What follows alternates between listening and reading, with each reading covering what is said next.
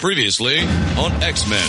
Could the government be plotting against mutants? You wanted to see me, Madam President? Stop all activities involving your privately run mutant registration program. Who is she?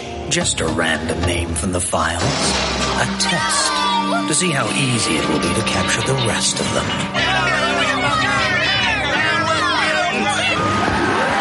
Today, the downtown area was rocked by another outbreak of violence.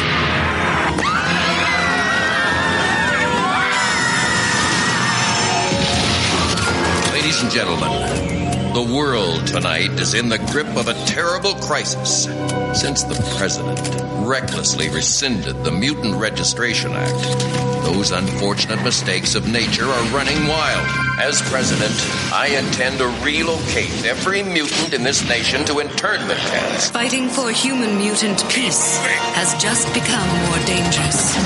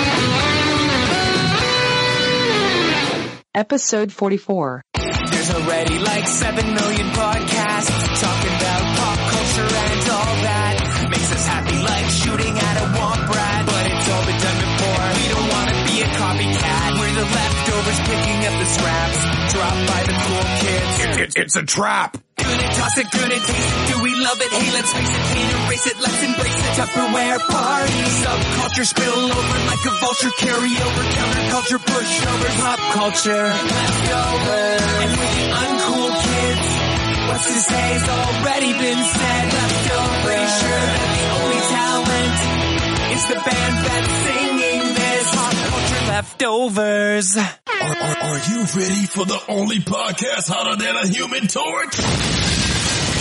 It's Pop Culture Leftovers. 5, 4, 3, 2, 1.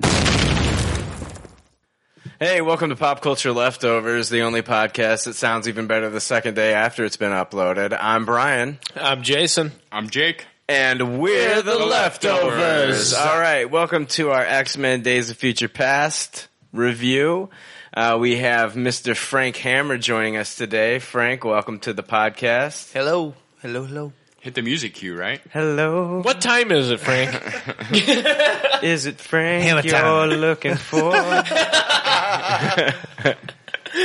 Can't touch this. Do you really want me to cue it? Cue it. Cue it. All right, here we go. It's not fair.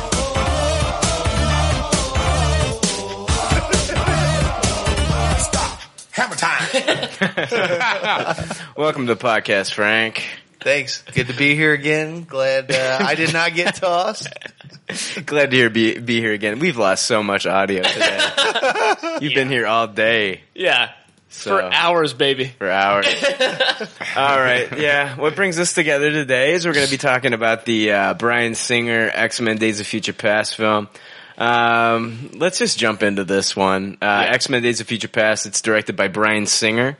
Now, let's go over a rating system. If this is your first time listening to the show, then we have a unique rating system which will be explained right now. The rating system is simple. If the leftovers don't like something, they toss it. If they do like something, they suggest you taste it. And if it's brilliant, it gets a Tupperware rating. If all the leftovers love it, then it gets the pinnacle of success, a Tupperware party. Yeah, thanks, man. Get the fuck out of here. Get it back on your flight and get the fuck. We bring this guy in every week to just give the ratings. What a cock ass. He says it the exact same every week. He's good. He's good at what he does. You think he'd mix it up a little bit. You know? It gets the pinnacle of success. A Tupperware party.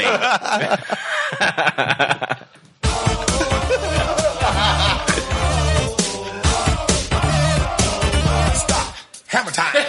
All right. His ass on out here. All right. So, thanks, Clive, for showing up for the rating system. Thank you, bud. X-Men Days of Future Past is directed by director Bryan Singer. Now, according to Bryan Singer, he had a 2-hour, listen to this, he had a 2-hour discussion with James Cameron, director of the time travel films The Terminator and Terminator 2 Judgment Day, about how to make the time travel concept feasible and workable within the film.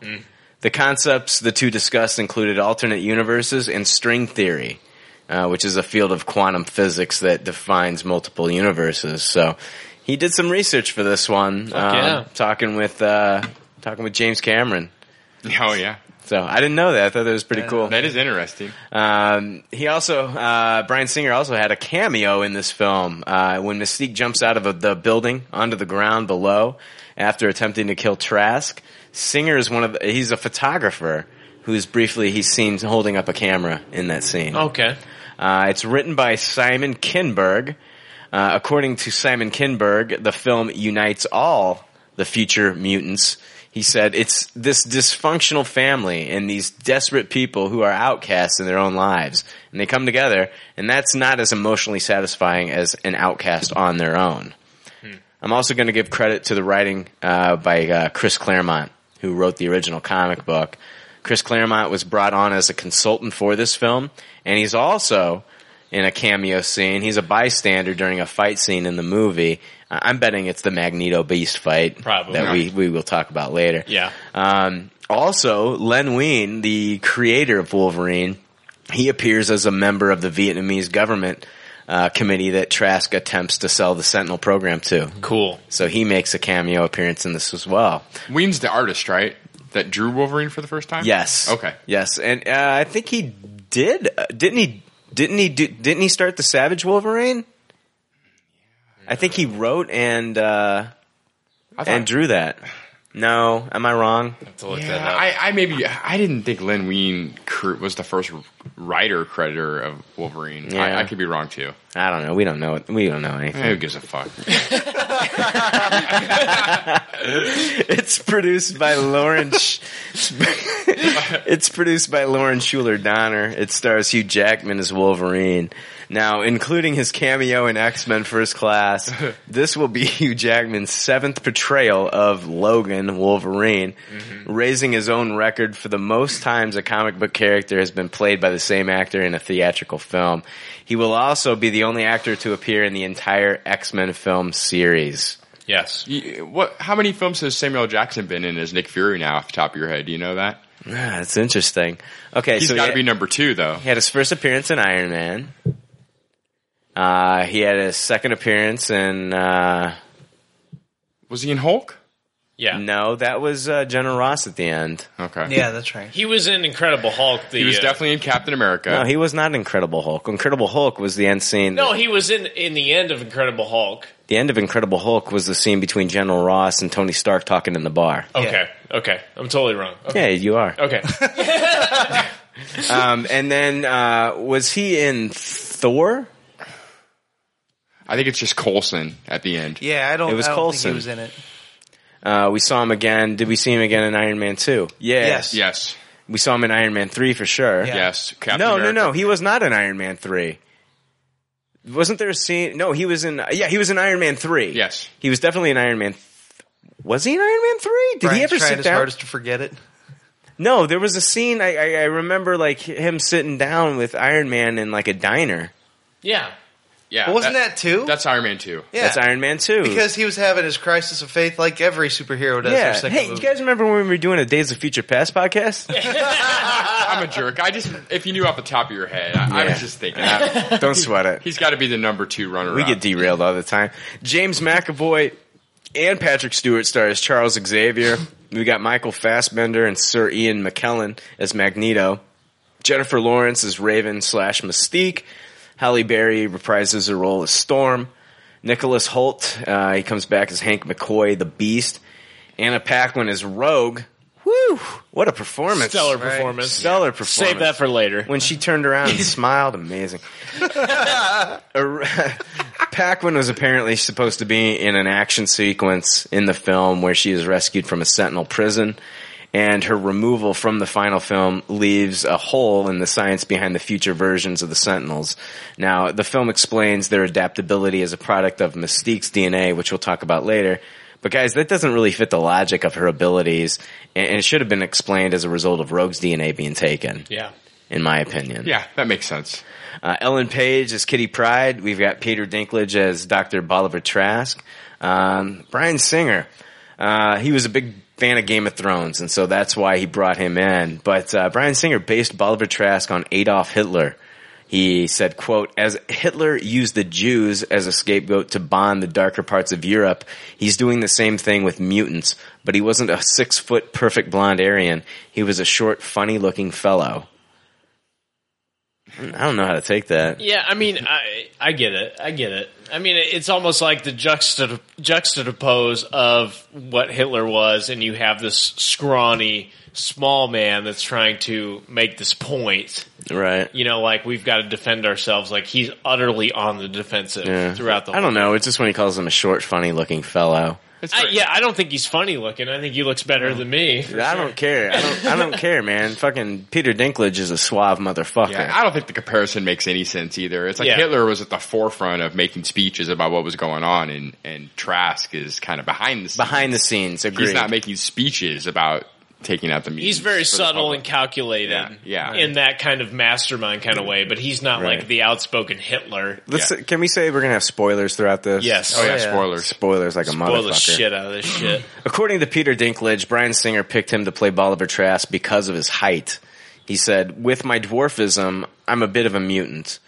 I can't move metal or anything, but I thought of it as a self-loathing. Deep down, Trask is quite sensitive about that aspect of himself. Shawn Ashmore returns as Iceman. Omar Sy as Bishop. Not a lot of people know this about Omar Sy. He is a very revered French actor. Yeah. I mean, this guy has headlined French films, and he's a big-time actor there. They really don't know what they have with Bishop yet. This guy, I think, could be huge in another movie. Totally agree. Evan Peters stars as, Quicksilver, of course. Did they ever call him Quicksilver in the movie? Good question. No. No, they did not. Evan Peters described Quicksilver as someone who talks quick, moves quick. Everything is very slow compared to him. It's like he's always at the ATM waiting for the dude in front of him to finish. Yeah. We've all been there. Evan Peters is great on American Horror Story. Absolutely. He's a great actor. Fantastic. Yeah. I don't think they utilized him as much as they could have in that last one. Yeah. don't get me wrong, I loved Coven. Yeah. I loved Coven, but don't get me wrong, I think they could have used him a little bit better. He might have been busy doing this stuff. True.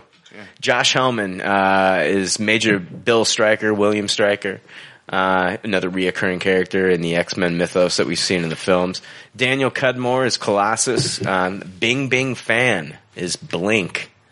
Her name is kind of like a redundant search engine. Pretty fitting. They should have had Bing Bing play Boom Boom. Yeah.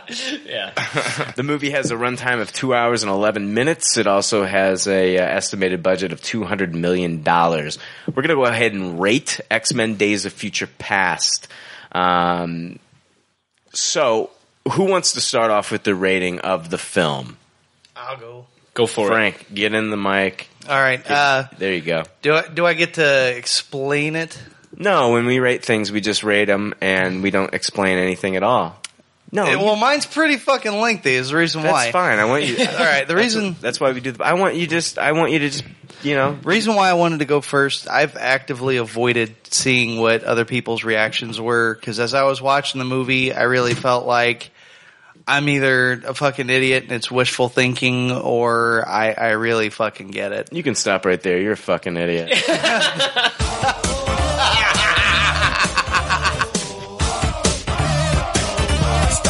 Hammer time. No, I can't stop. No, go ahead. All right. No, so you've actively avoided like other people. Yeah, I haven't gotten anybody's reactions from it at all on purpose because I'm always trying to read a deeper meaning into things I'm watching. First, I got to say the first 15, 20 minutes of the film was awesome.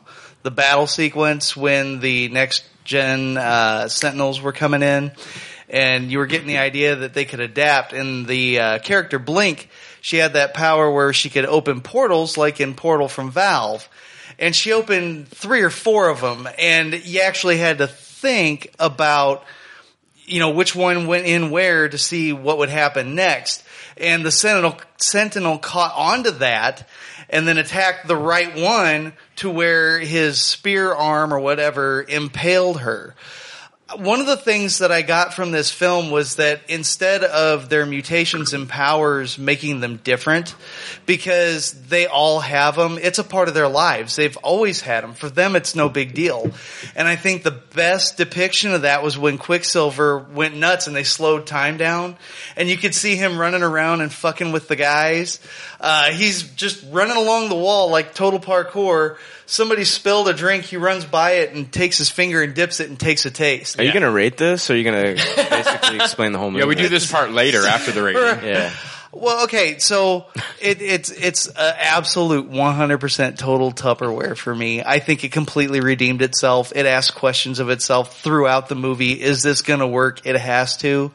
And then at the very end, it completely redeemed itself. I had no hopes going in that this was going to be any good. I cried in the fucking theater because one of the first things that I watched as a kid was the Phoenix Saga.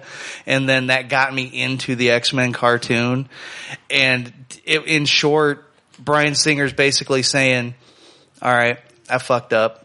You're right. I'm wrong. So no, it wasn't Bryan Singer that did Phoenix Saga. It was Brett Ratner. Yeah. Let's get that right. If you count that as doing Phoenix Saga. Yeah. Right. Okay. Well, yeah. So, I mean, guess what I'm saying is he's saying it's been done wrong to you. This isn't how you want it. We're listening. We know. So fuck this shit. And we're going to start fresh from right now. We're going to give you what you want. Yeah. Very eloquent. Fuck this shit. We're going to give you what you want. Fuck this shit. That's what I got. Quit stealing my lines, Frank. All right. Who wants to go next? I'll go ahead and go. Anyone that's been listening to this show knows damn well that I had been against this fucking thing from the very beginning. I've been adamantly, offensively, I don't fucking like this. I don't want it to happen. Right. And I have to say that I utterly enjoyed this movie. Utterly enjoyed it. So I'm just gonna throw it out there. I'm giving it a Tupperware. Tupperware and that shit. Holy shit. Holy fucking shit. Never in the months that me and Brian, me and Jake, we've been talking about this shit back and forth on and off the show. You guys don't even know the shit we've said about this movie coming up. You don't even know. Yeah, behind the scenes. You don't even know. And how we're I hope he doesn't fuck this up. I hope it's great. Well, it's not necessarily great, but it was enough to where I really, really, really enjoyed it. I think a Tupperware should be great, Jay. Yeah, well, it's not that. It's not that. It's not it's definitely in my. It's definitely made. I'm not saying Citizen Kane level, but I'm saying that's what I'm talking about. As far as comic book movies, I think if you're comparing it to other comic book movies, if you give this a Tupperware, it needs to be great. That's a good point, and I agree with you on that. And that's what it is for me. As far as comic book movies go, this is definitely one of my top 10, if not top 5 superhero movies ever. I fucking loved it. I wanted to hate it. I absolutely did not want to like this movie. I love that. Bryan Singer I'm not a fan. Like, I like Usual Suspects. I fucking love that movie, and everything else I have fucking disagreed with. I don't like it. There were definite things that I did not like about this movie that we will bring up, but overall, I think that he pulled it off to a very entertaining X-Men movie that can stand toe-to-toe with the likes of the Avengers and Winter Soldier, Captain America Winter Soldier. Right on. I'll go next. Okay. I fucking hate Bryan Singer. I toss X-Men 1, I toss X-Men 2 even more. X-Men 3 is my favorite one because it's so fucking retarded. At least I enjoy it for being laughably retarded. I'm not bored. Are you Tupperwaring X-Men 3 The Last Stand? No, that wasn't even I'm tossing Singer. all three. Okay, you're tossing I know all it's three. Brett Ratner too. Okay. First Class was a great movie. I loved it. Days of Future Past is a horrible adaptation of the comic book series. It's a horrible adaptation of what happened in the cartoon. That being said, it's a terrific screenplay. I Tupperware this movie. This movie is so much fucking fun.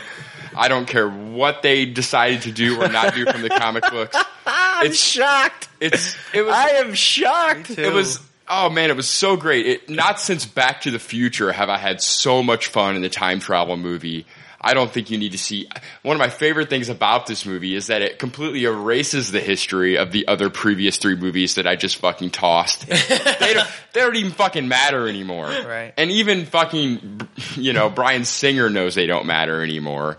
And this is such a great movie. Oh my God. So much fun. This might be my favorite comic book movie of all time. It's mine too. I'm looking at Jake in awe right now. Me too. I cannot believe this came out of his mouth. It's almost like mouth wide open. I know. Experience. I had so much fun. I've only seen this movie once, and King of the Toss-Its over here. I'm going to see this movie at least 2 more times in the theater before it's gone. It's so much fun. There's so much to see. There's so much going on. There's so much to think about. The movie itself is hilarious. It was so funny, and I did not expect how funny it was going to be.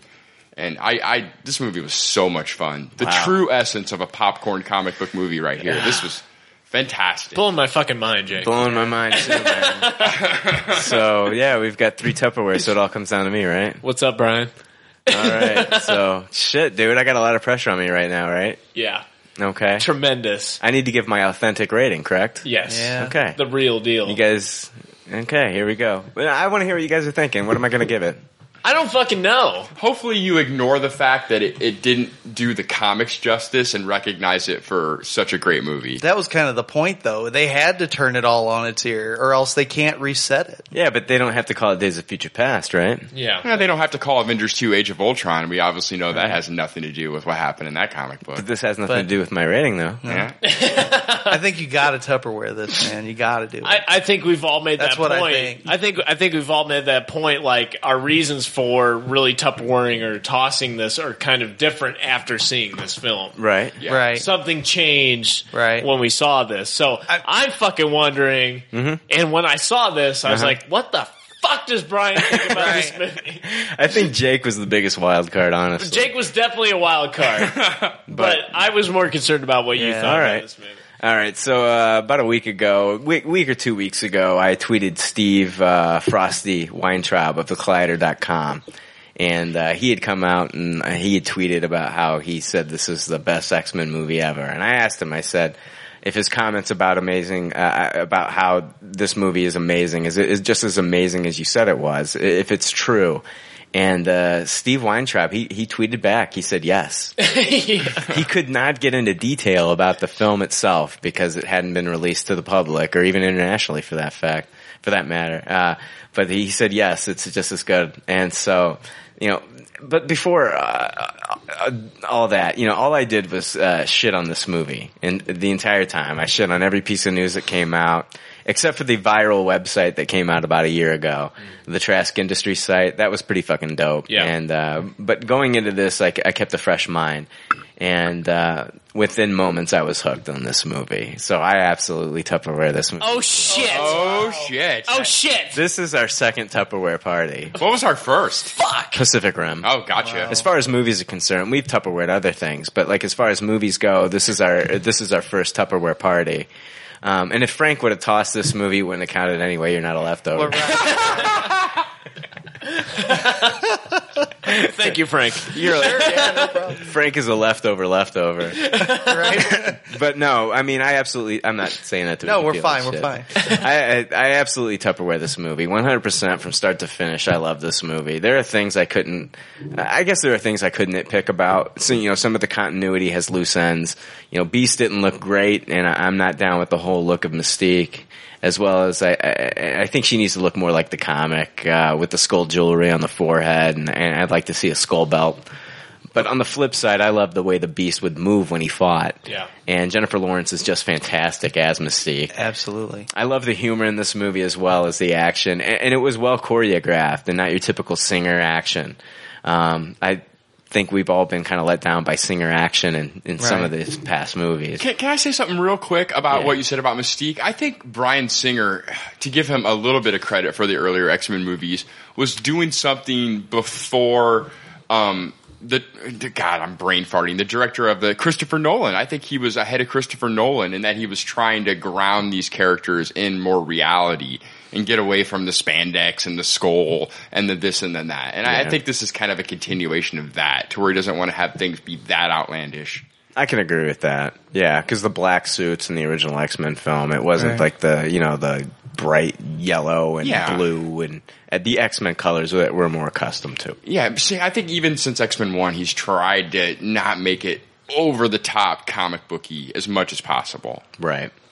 I think the movie, it was fast-paced, but still easy for the eyes to follow, even in 3D. Yeah. I don't know if anybody else watched this in 3D, but this movie looks beautiful in 3D. This was another thing I loved about it. I paid for a 3D ticket, and it was worth it. Part of the reason is Blink's portals in the film, they looked amazing in 3D. As characters are popping in and out of these portals, it's just eye candy. I mean, the casting in this movie was fantastic too. We can't argue with that. We've never argued with that. The casting is out of this fucking world fantastic in this movie. Right. Oh my god, they have too many people that are great. But they did right by him by not trying to give each of them screen time to do bullshit. I mean, if they were on there like Colossus, he didn't have to say a fucking word. You knew who the fuck he was. I didn't want him to say anything because he wasn't Russian. Yeah. Well, and I saw this movie in 3D too, and I wasn't a big fan of the 3D in this movie. I'm for sure going to see it in 2D when I see it the next couple times. I'll be honest with you, I've seen it twice now. Yeah. I've seen it twice. I saw it in 3D and then I watched it in 2D. Where did you see it in 3D? Did you watch it in the back or did you watch it? I saw it in Carmack, like right in the middle. I saw it in the middle too. And I thought it was a testament to how much I liked this movie as to how bad the 3D was for me. See, I thought the 3D, it played well in certain parts. Yeah, I thought that too. There's a part in the movie where Magneto is flying, where it looked fantastic. When the stadium gets lifted. Yeah. I know exactly. It looked good in the Quicksilver scene. It looked good in the Magneto scene. It looked good in the opening title sequence. Yeah. But it was like the rest was a post-wash and it looked really fucking terrible.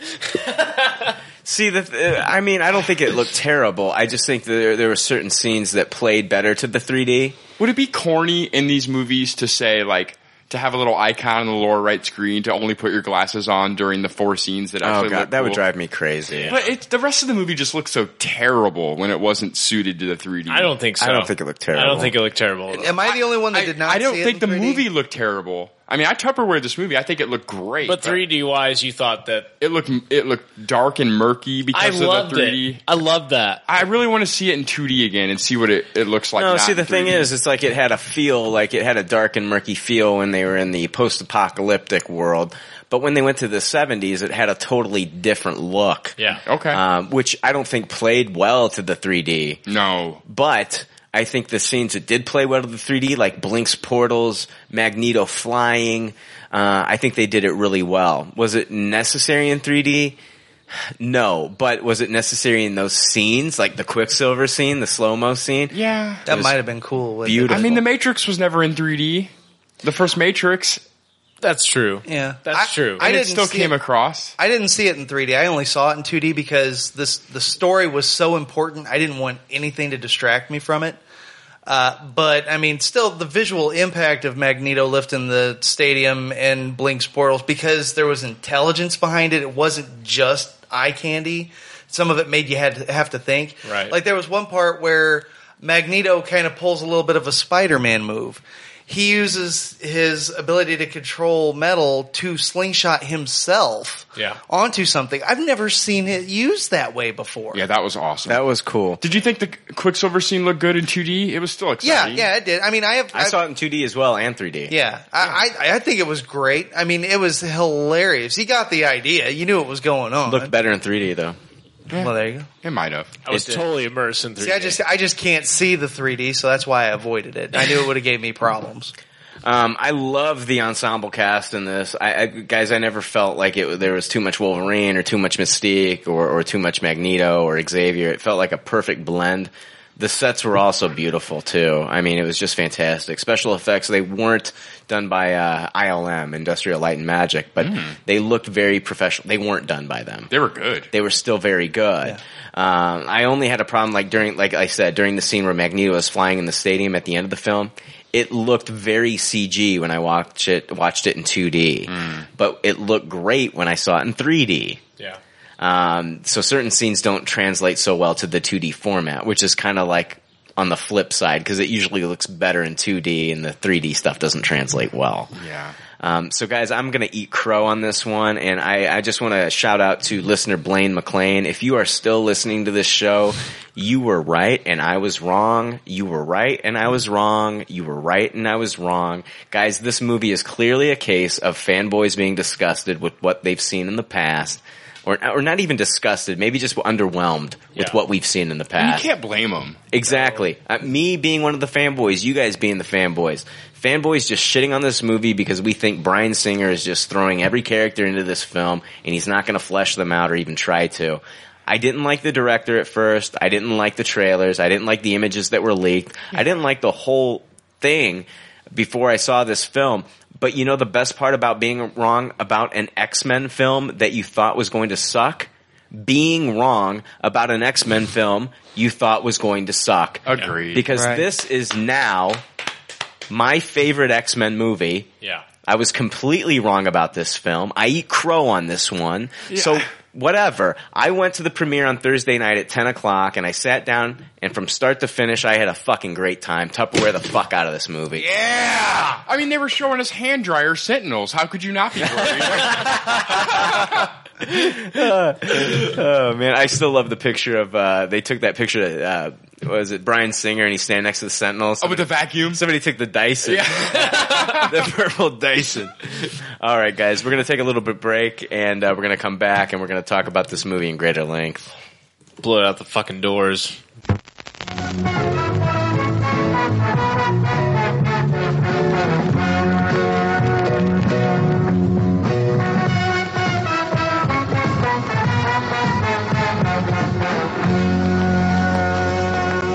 Hey, we're back. We're going to talk about the movie now. So, it looks like X-Men Days of Future Past got a Tupperware rating from all of us, the three leftovers, and Frank. So that's pretty amazing. It is amazing. It is amazing. You know, I'm just happy that Frank Tupperwared it. Because that would have been kind of fucked up if all three of us gave it a Tupperware rating and then we got this jag-off over here. Right. I'd have just been proven I don't know my shit.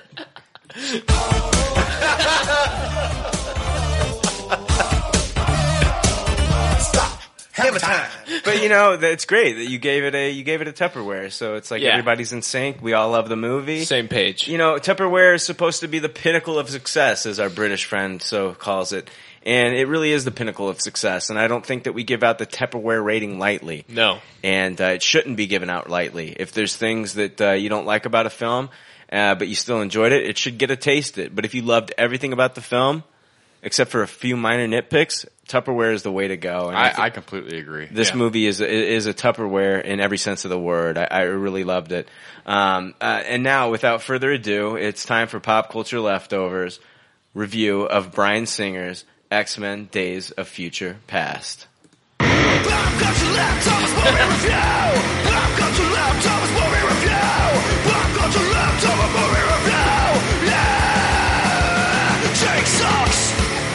Not this time, though, right? Not this time. We're gonna let you slide, man. This time I don't suck. This time I don't suck. So here we are.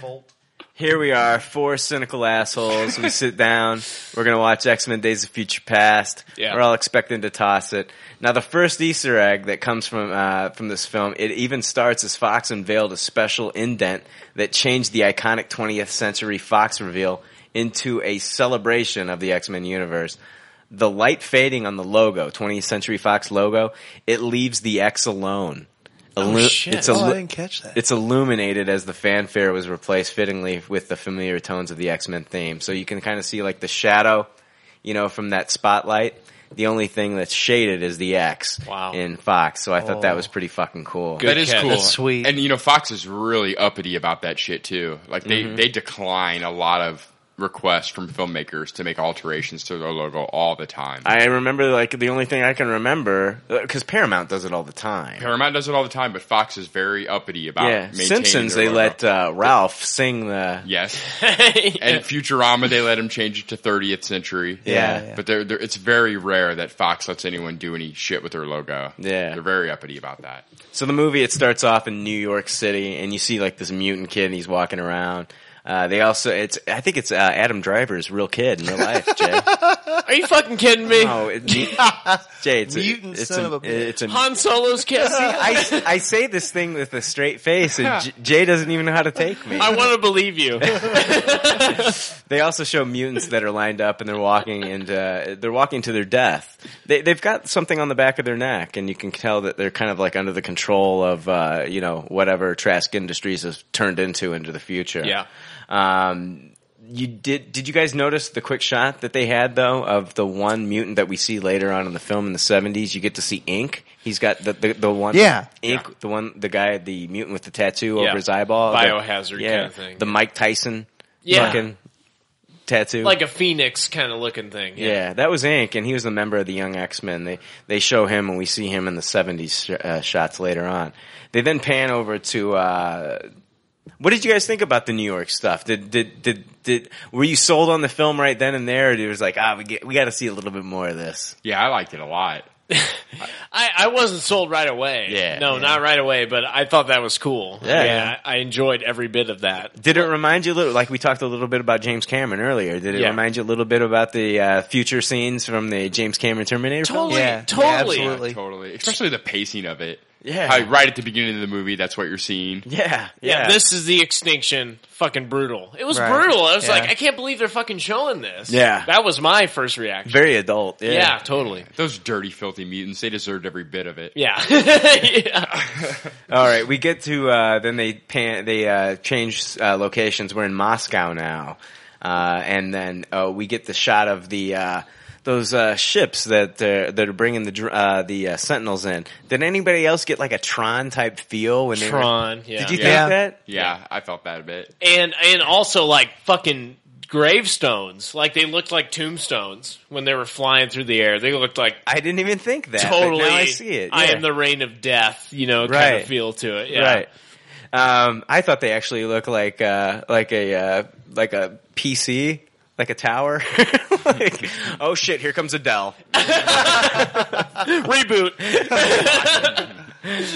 Actually, if it was Adele, it would have stopped working. Yeah. Motherfucker just crashed. Yeah. Allegedly. That's why Dell doesn't make helicarriers. Well, no, actually Dell would make helicarriers. There's we get to see a really cool fight in Moscow. We see Iceman. We get a bearded Iceman. Fuck yeah. That was awesome. Fucking A, bearded Iceman. Badass. So the fight scenes, the first fight scenes with the future mutants. What did you guys take from those fight scenes? What were some of the things that you really liked in those fight scenes? I'm going to start real quick. Okay. I did want to say that I love Blink. Yeah. Yeah. I love Blink. There's a scene in there where Blink is, doing the portholes and all that shit. and one of the Sentinels puts his arm through the porthole. The porthole closes on his arm. He loses his fucking arm in the porthole. Falls off. Loved it. Yeah. I thought that was very cool. And the portholes, again, I'm going to say they looked gorgeous in 3D. Like they were just hovering there. It was absolutely amazing. I agree. And Blink has always been like kind of the comic book equivalent of a cult classic movie. She's kind of a cult classic character. Like the fans have just loved Blink since Age of Apocalypse, and they really haven't even done much with her. Right. And just to see this fully realized, like her power and how great it came off was amazing. Right. Like it's definitely people are gonna love Blink even more than they already did, I think, at this point. Oh yeah. Could have detracted from these scenes, but it actually enhanced everything. It'd have been easy enough for them just to say, "Oh, she's gonna pop a portal here and then pop out there," but for them to make you think about how in the fuck is this working. I mean, they put a lot of thought into the effect. It wasn't just eye candy. It was awesome. Well, and then to watch it in 3D and actually look into the porthole and see the depth and see the action that's going on in the other side of the porthole and actually kind of see like these Sentinels try to react to going into the portholes and watch them like they're moving through the porthole and then they're like, what the fuck? They turn around. You know, it's just amazing. And it takes them a while to adapt to these mutants, but they're always processing, they're always learning, and they're always trying to find a way to just kill these mutants. And I gotta, like, again, I'm bringing up Terminator. I got a very Terminator feel from these Sentinels. Like, that is their mission, to kill the mutants. Just like the Terminator was out there to kill fucking, Sarah Connor. Yeah, I agree.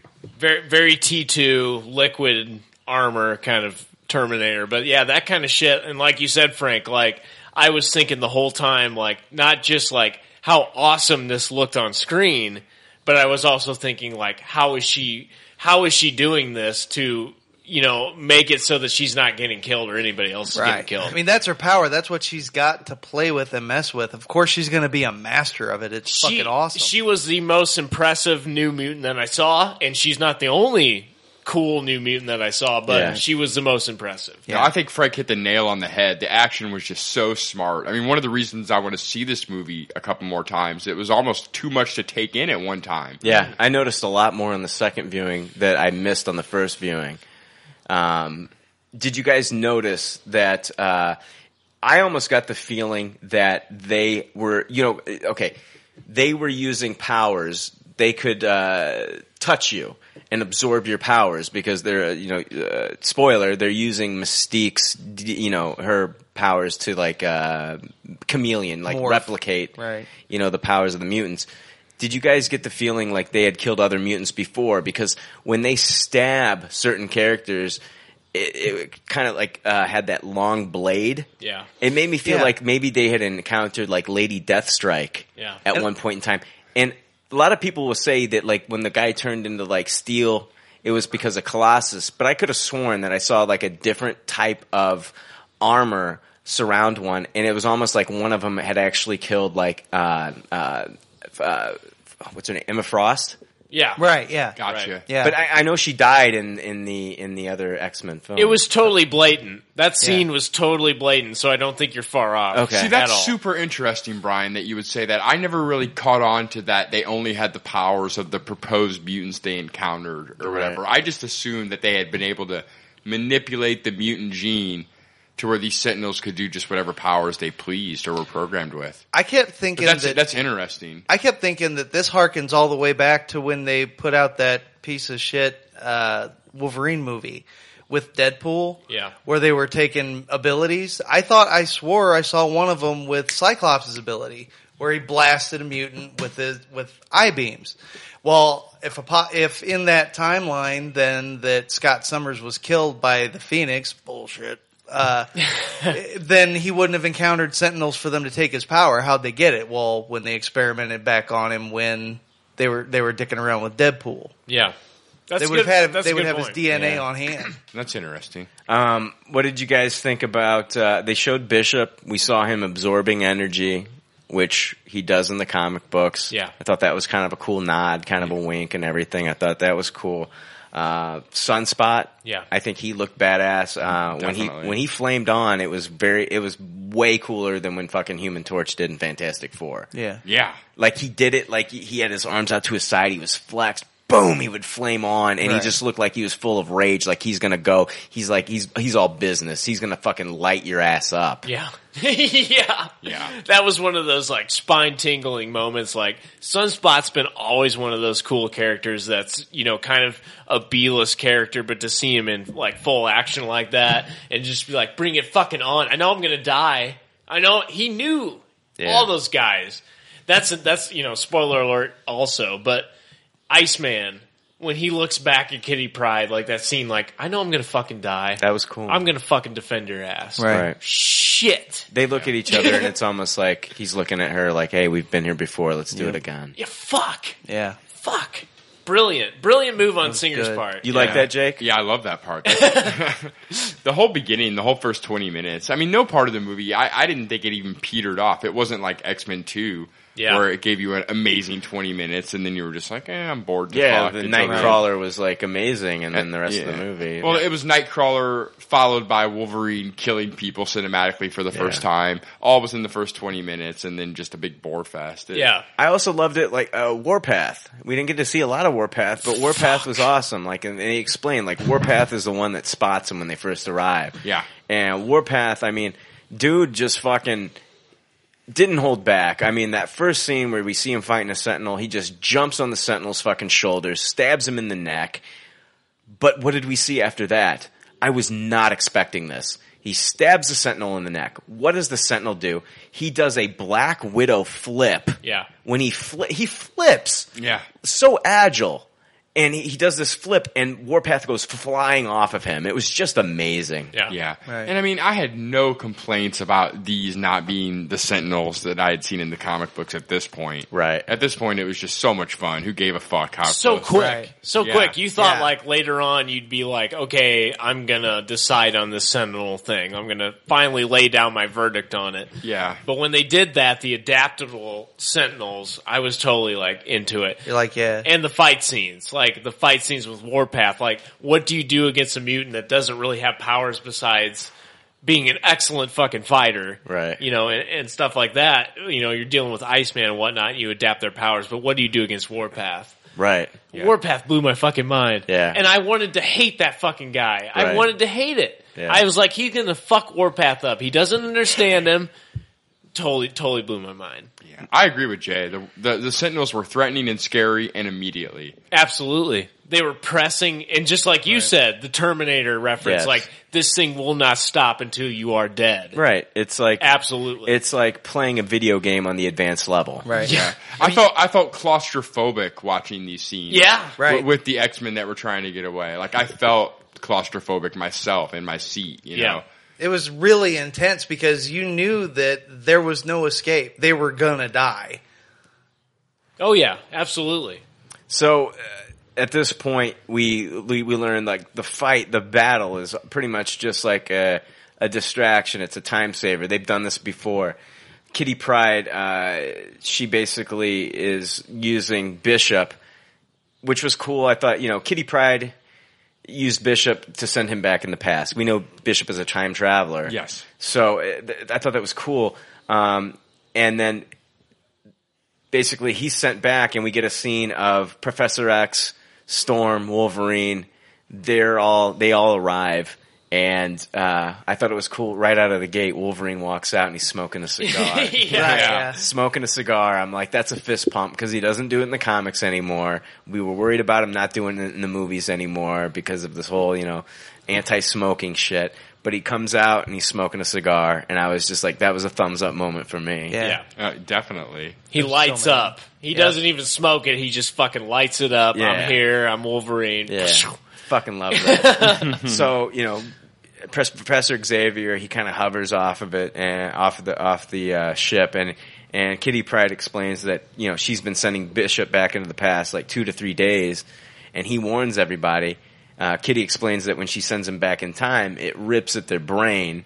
So she's able to send Bishop back a few days, but she explains, even a brain as powerful as Xavier's would be destroyed if she tried to send him back to 40 years past where Bolivar Trask first develops the Sentinels. Wolverine, then he's the one that formulates that, hey, what if you had somebody that could heal their brain just as fast as it's being ripped apart? So then he's going to be the time traveler. Kitty Pryde is all about sending him back into the past. Now, in the Days of Future Past comic, it was Kitty Pryde who went back in time. Yeah. Yes. Shadowcat. Right. Now, according to writer Simon Kinberg, Kitty was intended to be the time traveler for this film, but it didn't work out. He says, Kitty in the era of young Magneto and Xavier would have been a negative 20 years old. Oh, shit. The reflex response to that was a character who doesn't age. Wolverine is the only character who would look the same in 1973 as he does in the future. Thus, Wolverine was picked for being an ageless, immortal character who would bridge past and future. Yeah, and he's the most fleshed out character of the bunch. Fair enough. He's the one that we want to be the proxy. He's the draw, not Ellen Page. Yeah, exactly. We want to see everything through his eyes because Right. we know him better than any of these characters. So that's what they end up doing. They end up sending Wolverine back into the past.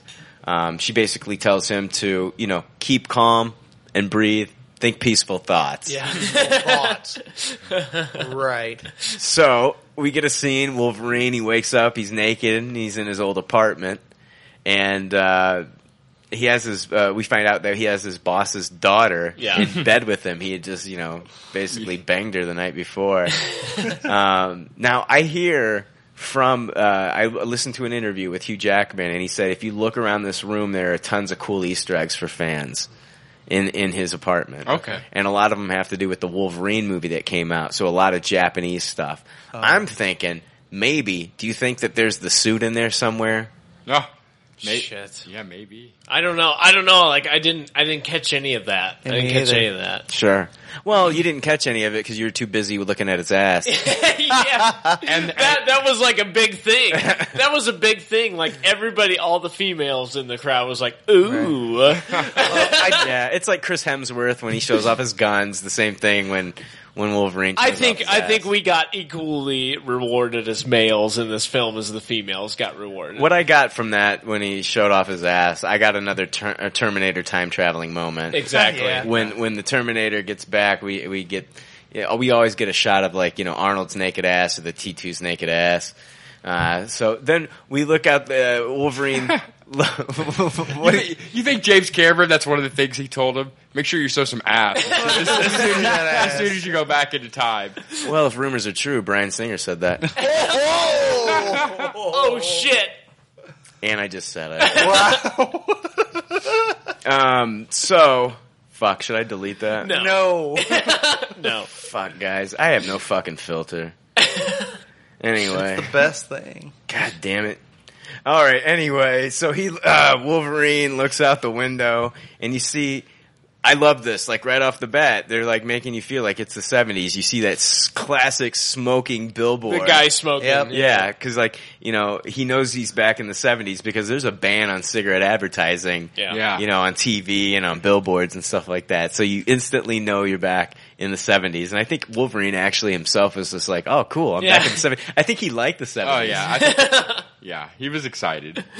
So then the three thugs come to the door, and they're basically saying you're sleeping with the boss's daughter, we got to kick your ass. Yeah, it's almost like a mafia kind of Goodfellas, Godfather. Did the main guy that was doing the talking, did he or did he not look like a chubby Joaquin Phoenix? Yeah. I get that. He did. Watch the movie again. He totally does. Yeah. All right, now they start shooting at him. And I found out another Easter egg. The bullet wounds that appear on Wolverine's chest on his arrival, it's in the bullet wounds, they form the Big Dipper. Uh-huh. And this is an homage to Hokuto no Ken. It's better known as the cartoon series Fist of the North Star. Oh, shit. How cool. The protagonist, Kenshiro, has the same scar pattern on his chest. That's fucking awesome. I Pretty cool. love Fist of the North Star. Yeah. That is awesome. Do you remember the video game? Oh, yeah. Oh, yeah. That's one of my faves, man. I had that on the fucking... The Game Boy. I had that on Game Boy. Yeah, I remember that. Yeah. So Wolverine, he gets pretty violent. I mean, he's stabbing him and killing him, and he's got the bone claws because he's back in '73. This is before the Weapon X project happened. Yeah. So he's got the bone claws. So when he's sent back to the past, it's not like he's sent back with his adamantium. Great reaction shot from Hugh Jackman too. It seems like even he wasn't quite ready for the bone claws. Yeah.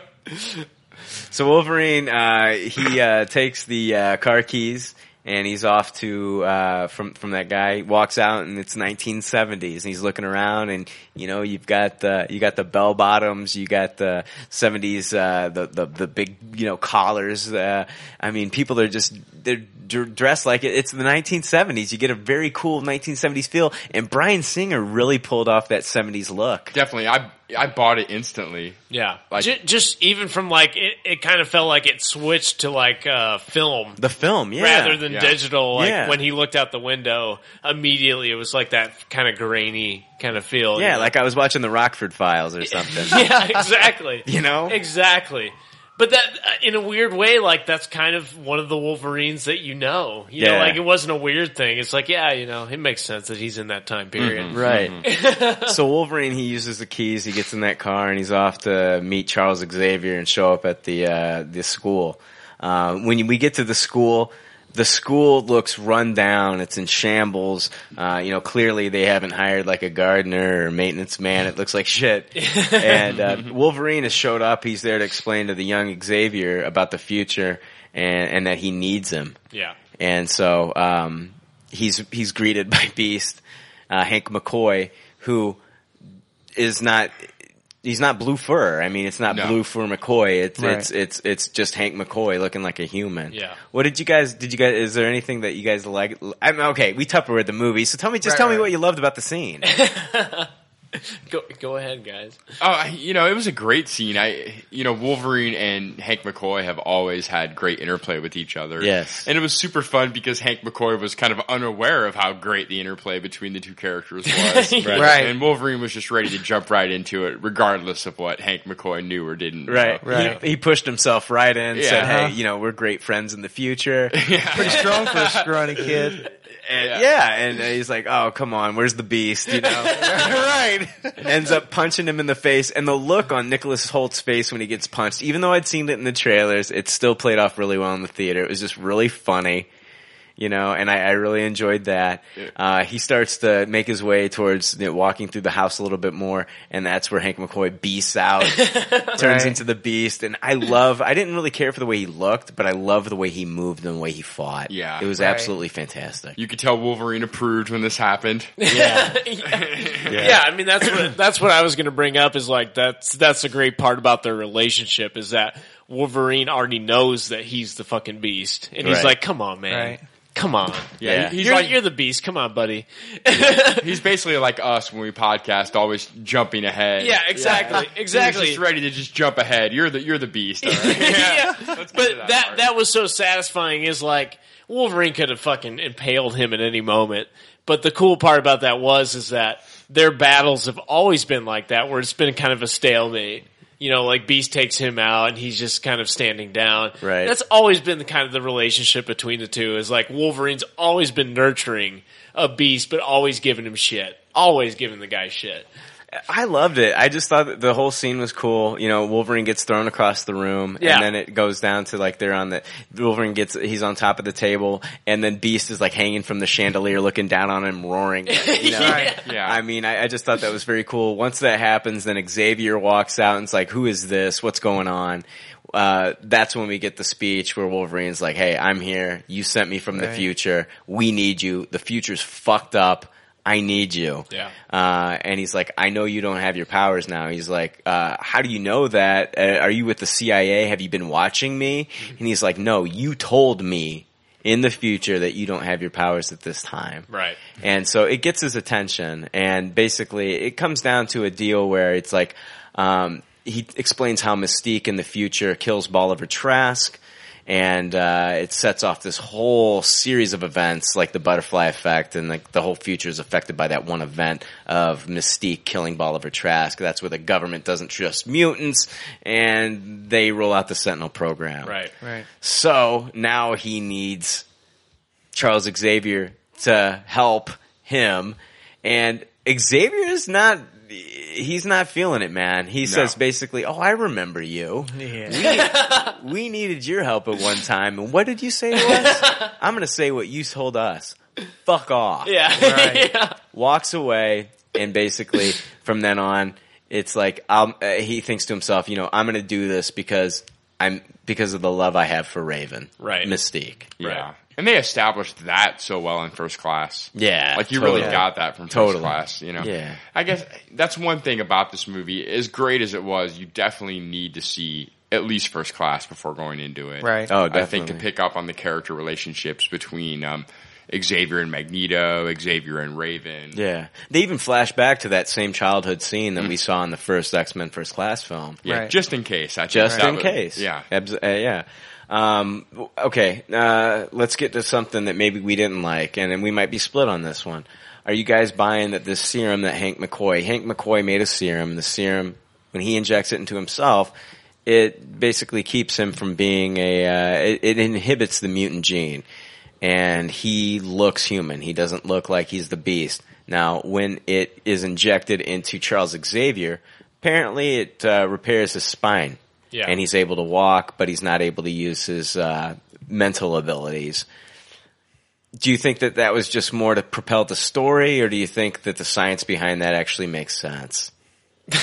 I mean, it's a serum that heals his spine, guys. I think I'm split on that. Like, it doesn't make much sense. If you gave it to a regular human, would it fix their spine?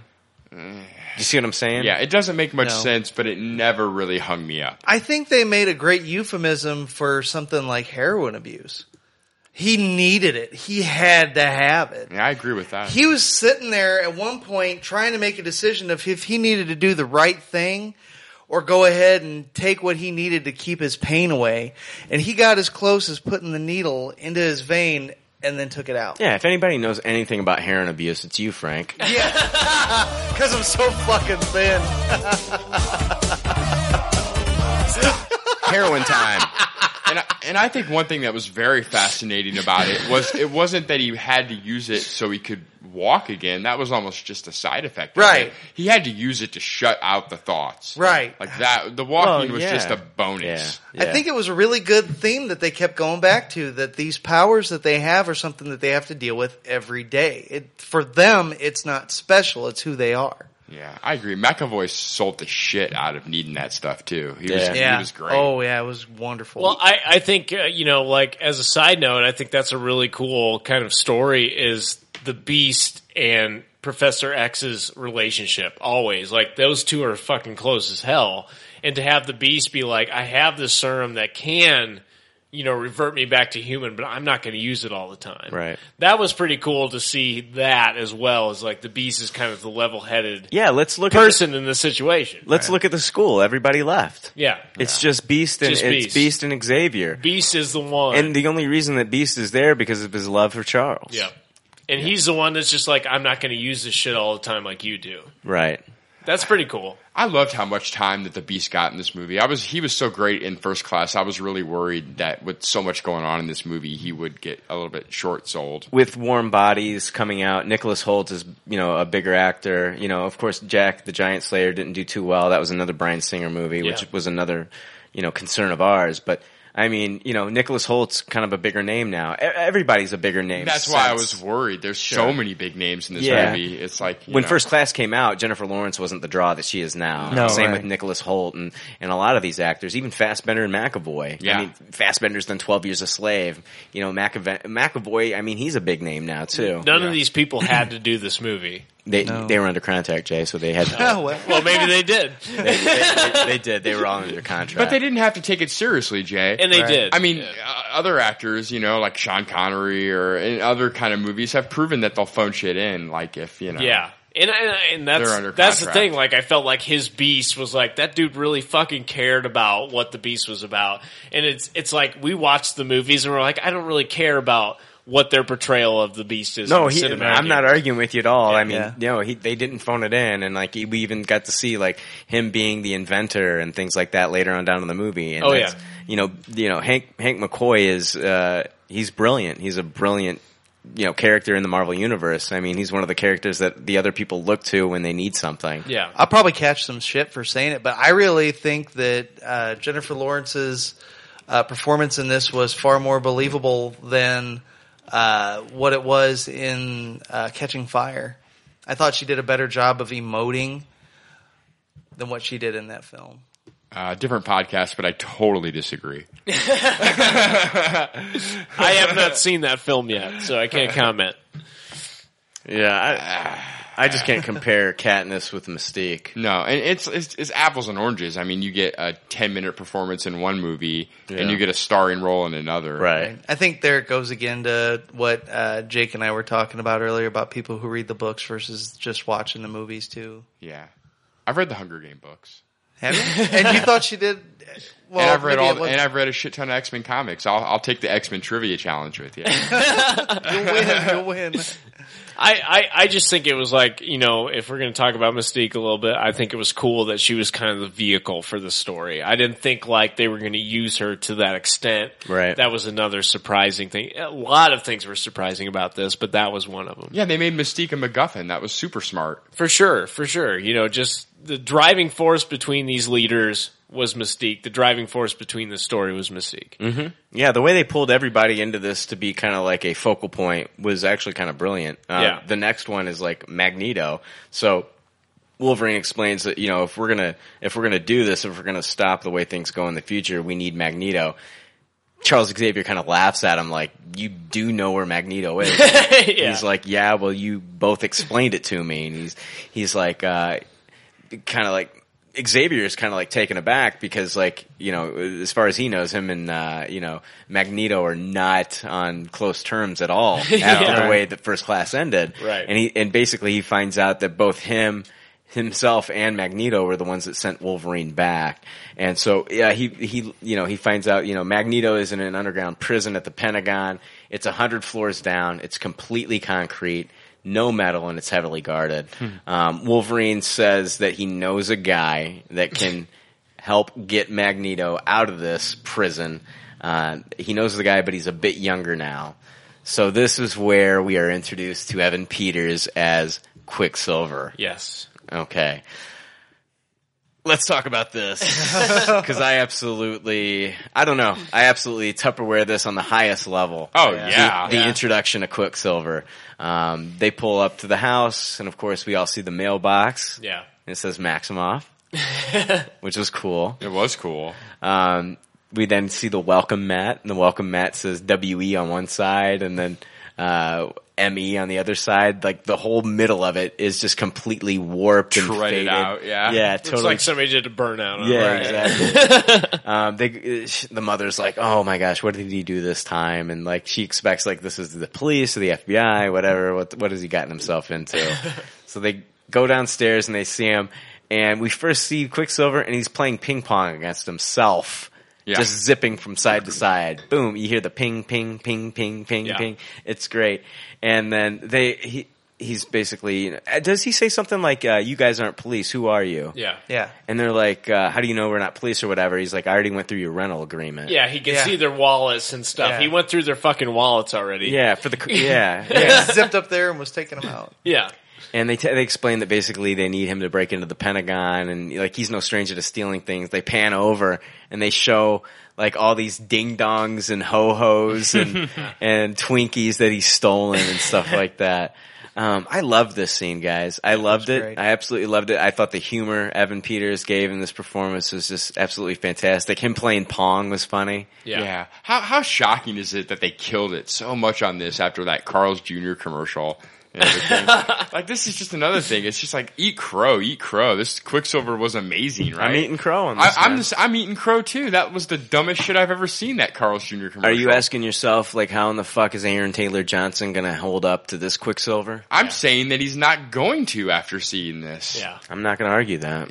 The dude wasn't even trying, like, to play that role, and he nailed it. Yeah. He nailed it. You're like, that's fucking Quicksilver. The cockiness, everything about him was just total Quicksilver, even from like a young age that we saw him in this film. Right. You know, we're gonna see him kind of older, and I think in Avengers 2, but you're like, yeah, he fucking nailed what Quicksilver is. Cocky, quick of the tongue, quick of everything. Yeah. So it's like, you can't contend with this guy. Yeah, he was even talking fast. Yeah, you I can't. loved it. Yeah. You try and talk to this guy, he's the fastest thing alive. Like, they were like, is he a teleporter? No, he's just that fucking fast. Yeah. Yeah, Evan Peters, he definitely owned this role. Loved him. Fucking loved him. I've loved him since the day I saw him. Did you think he emoted enough, Frank? Oh yeah, totally. I'm gonna write him some letters. No, what did you enjoy the Quicksilver? Like our first absolutely. introduction? Oh yeah, it was great. My favorite part. I mean, they played it up, and we're going to be going over it, but I got to mention it is when they actually do go to break into the Pentagon. Oh, we're going to talk about All that. right, yeah. I'm going to hold that back then because oh my god. So Bryan Singer, he filmed Quicksilver scenes in a special format of 3,600 frames per second. Nice. This means that Quicksilver will be moving 150 times faster than anyone else on the screen.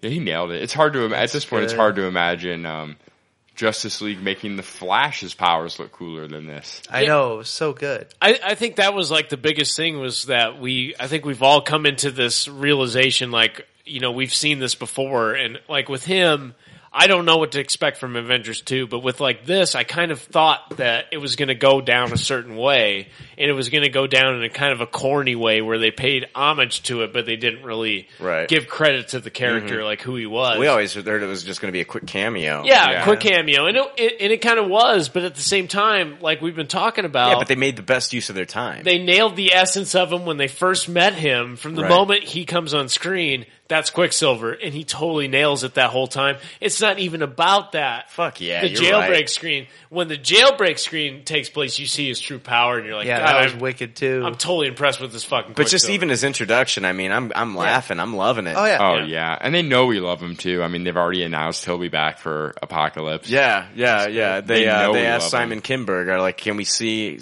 Are we going to get to see more Evan Peters as Quicksilver? And he said, absolutely. Yeah, they absolutely for sure. Shit. He's the Hulk of this. You know, much like the Hulk was in the Avengers Absolutely. movie, I think Quicksilver was in this movie. He's the character people Yes. walked out. If you didn't like, for some reason, if you're watching X-Men Days of Future Past and nothing else connected with you, you can at least leave this movie and say, oh my god, I loved Quicksilver. Yeah. Right. Yeah. They never did call him Quicksilver, though. No, I don't think they did. No. No, never did. So they try to explain to Quicksilver that, you know, didn't he at one point say, like, he didn't even acknowledge that he was a mutant or different than anybody else? Yeah. Yeah. To him, he was just fast. Yeah. And so, like, they're explaining that they need him to break into the Pentagon. He kind of grins and loves it. And they're explaining, like, hey, we're like you. And he's like, you know, like, what? What are you talking about? Wolverine then unsheathes his claws. And I love this line. He looks at him. He goes, that's cool, but disgusting. And I thought that was so funny. That's you know, great. I love his timing. He's got good comedic timing. Yeah. He did everything perfectly in that scene. Yeah, Quicksilver's snarky in the comics, and they really got that across. He's just really snarky and self-absorbed. So let's talk about the break scene. I just kind of like, you know, I just want to talk about the whole break-in scene and what we saw and what we liked. You know, so they're going to the Pentagon. We got Beast, Hank McCoy, we got Wolverine, and Quicksilver. Yeah, Professor X. And Xavier, and they're all doing this. Hank McCoy's got like this kind of like a device that with an antenna that jams the signal. And I thought that was funny. We get to hear the Sanford & Son music. Yeah. That was hilarious. Yeah. The security guard's like, The security guard's laughing at it. Oh, man.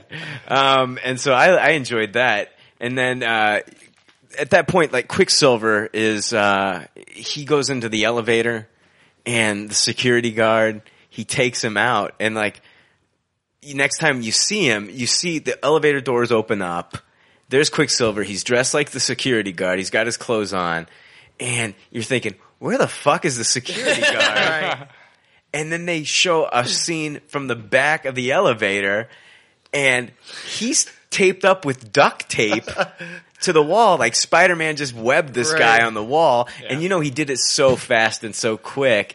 What I love about this is it's not only duct tape, but it's silver duct tape. It was like when that first happened, when his hat flew off, I thought that was Magneto maybe doing something from down below. Right. And then he's just standing there in the corner just kind of looking at him. Yeah. Like, I've been here the whole time, man.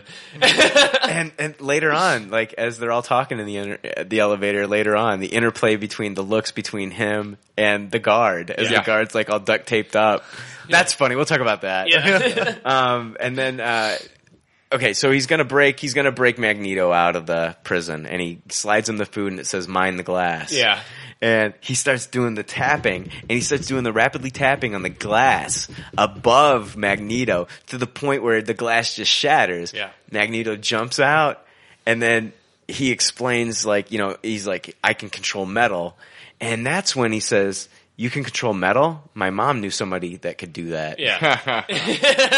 Yeah. So, at that point in time, you know, us comic book fanboys were putting, you know, 2 and 2 together. We know that Magneto is the father in the comics of Quicksilver. Were you guys as worried about it as I was when, like, they introduced him and you were like, is he not Magneto's son? Yes. I was just like, is he not? Because if one studio can do it, it's Fox. Yeah. Marvel can't do it. They can't even introduce mutants or Magneto. Right. So if one studio is going to do it, it's going to be Fox. They had to do it, and they did it. That was the one moment, though, where I was like, God damn it, Bryan Singer, don't fuck that up. And then they were like, oh, my mom knew somebody that could do that. I was like, okay, that's cool. I think it was really cool.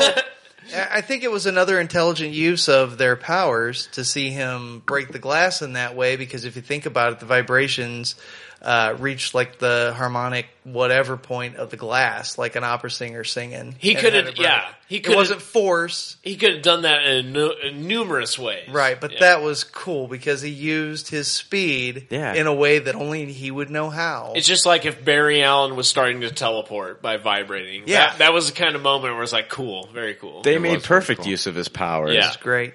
So, you know, basically at that point, we've got Quicksilver, and he says, hey, oh, no, it's Magneto. Magneto's like, okay, you got me out of here. You do realize that in a few seconds, those doors are going to open, and we're going to be greeted by a shit ton of guards that are holding guns at us. And he's like, yeah, I'm aware of that. And he's like, all right, I'm going to hold the back of your neck. And he's like, so you don't get whiplash. And he's like, what? And he goes, whiplash. And then as soon as the doors open, it's like, boom! He flies through there, and then like the look on Magneto's face. Oh yeah, Michael Fassbender's reaction to this, especially right after the moment it ends, is priceless. He's like, "Holy shit!" Absolutely fantastic. We get. We were talking about. No, let's go. Let's move on. Let's go. Let's talk about the Quicksilver, the kitchen scene. Okay. So basically, they're in the kitchen. Yeah. This is a Tupperware moment. Quicksilver. Okay, so basically they're in the kitchen, and it's Wolverine, Xavier, and Quicksilver and Fassbender, Magneto. Yeah. And they got guns pointed at them. And Quicksilver, they start to fire. As soon as the gunshots are fired, that's when time starts to slow down. Right. And I thought this looked amazing in 3D. Yeah. Jay, would you agree? Absolutely. I agree. This part looked amazing. In 3D. Okay. So it looked amazing in 3D. The whole fucking setup. Yeah. Such a good setup for a fucking fight scene. Yeah. It's, Quicksilver puts on the goggles at that point and starts to, like, he does like this Prince of Persia running on the walls thing. And as he's moving, like, the sprinkler system, the water's still coming down in slow motion. Everybody's moving in slow motion, except for Quicksilver. We get to see him in almost like normal time, I guess. Right. And it's the single coolest, most memorable scene in the film, in my opinion. He's moving so fast that everything else is just in slow motion to the song "Time in a Bottle." That was so good. The Jim Croce song. Jim Croce song, which that song I've never really liked it, but in this instance, it was the coolest fucking song ever. Beautiful. And I've had that song stuck in my Me head too. ever since. Yeah. And the music just fits so well here, and it goes along with the 70s theme. Right. Yeah, totally. And even how he took him out too. Like one guy, he positioned his fist to where when he let it go and time sped back up, he knocked himself on his ass. That's what I loved about it, the fucking physics. Yeah. The setup. It was the so good. physics of how this was going to And end. he had plenty of time to like figure it out. It was very funny, and he didn't do what was the most practical thing. He did what was the most entertaining thing to him. Absolutely. Right. Yeah. Okay. Of course, you're thinking, "Oh, just stop the bullets." Yeah. And that's he the hung last out. thing he does. He's having fun. He dips his finger into the hot chocolate and licks it. The bullets are they're just making their way towards Wolverine, Magneto, Xavier. And he gives one of the guards a creeper. That's great. Gives one of the guards a creeper. He takes one guard, he flips his gun out of his hands. He sets up another guard to punch himself in the face. Two other guards who are pointing their guns at the mutants he now points the guns towards the other guard, but not to shoot each other, but just to kind of pistol whip each other. Yeah. After this all plays out, then bam, everything goes to normal speed.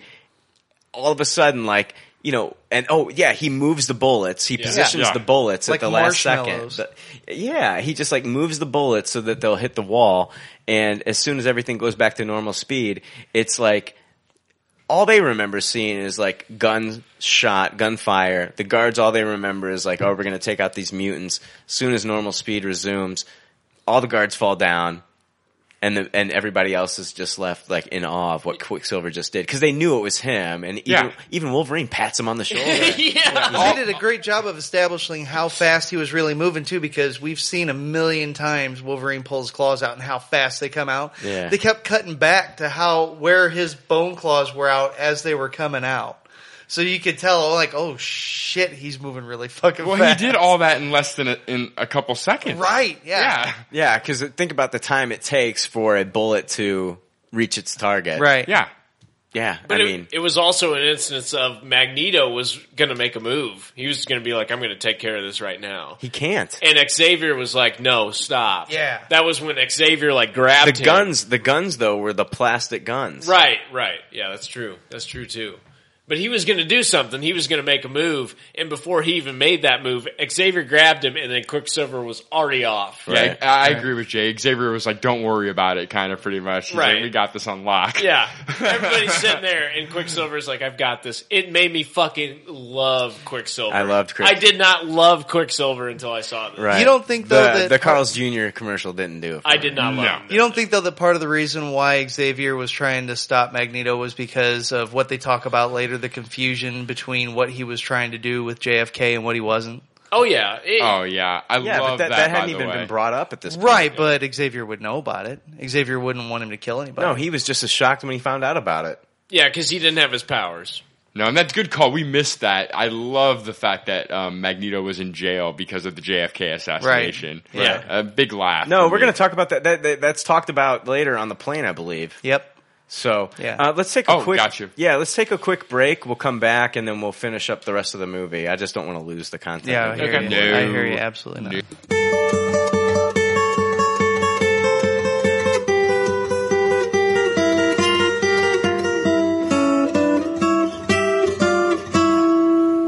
If I could save time in a bottle, the first thing that I'd like to do is to save every day till eternity passes away, just to spend them with you. If I could make days last forever, if words could make wishes come true,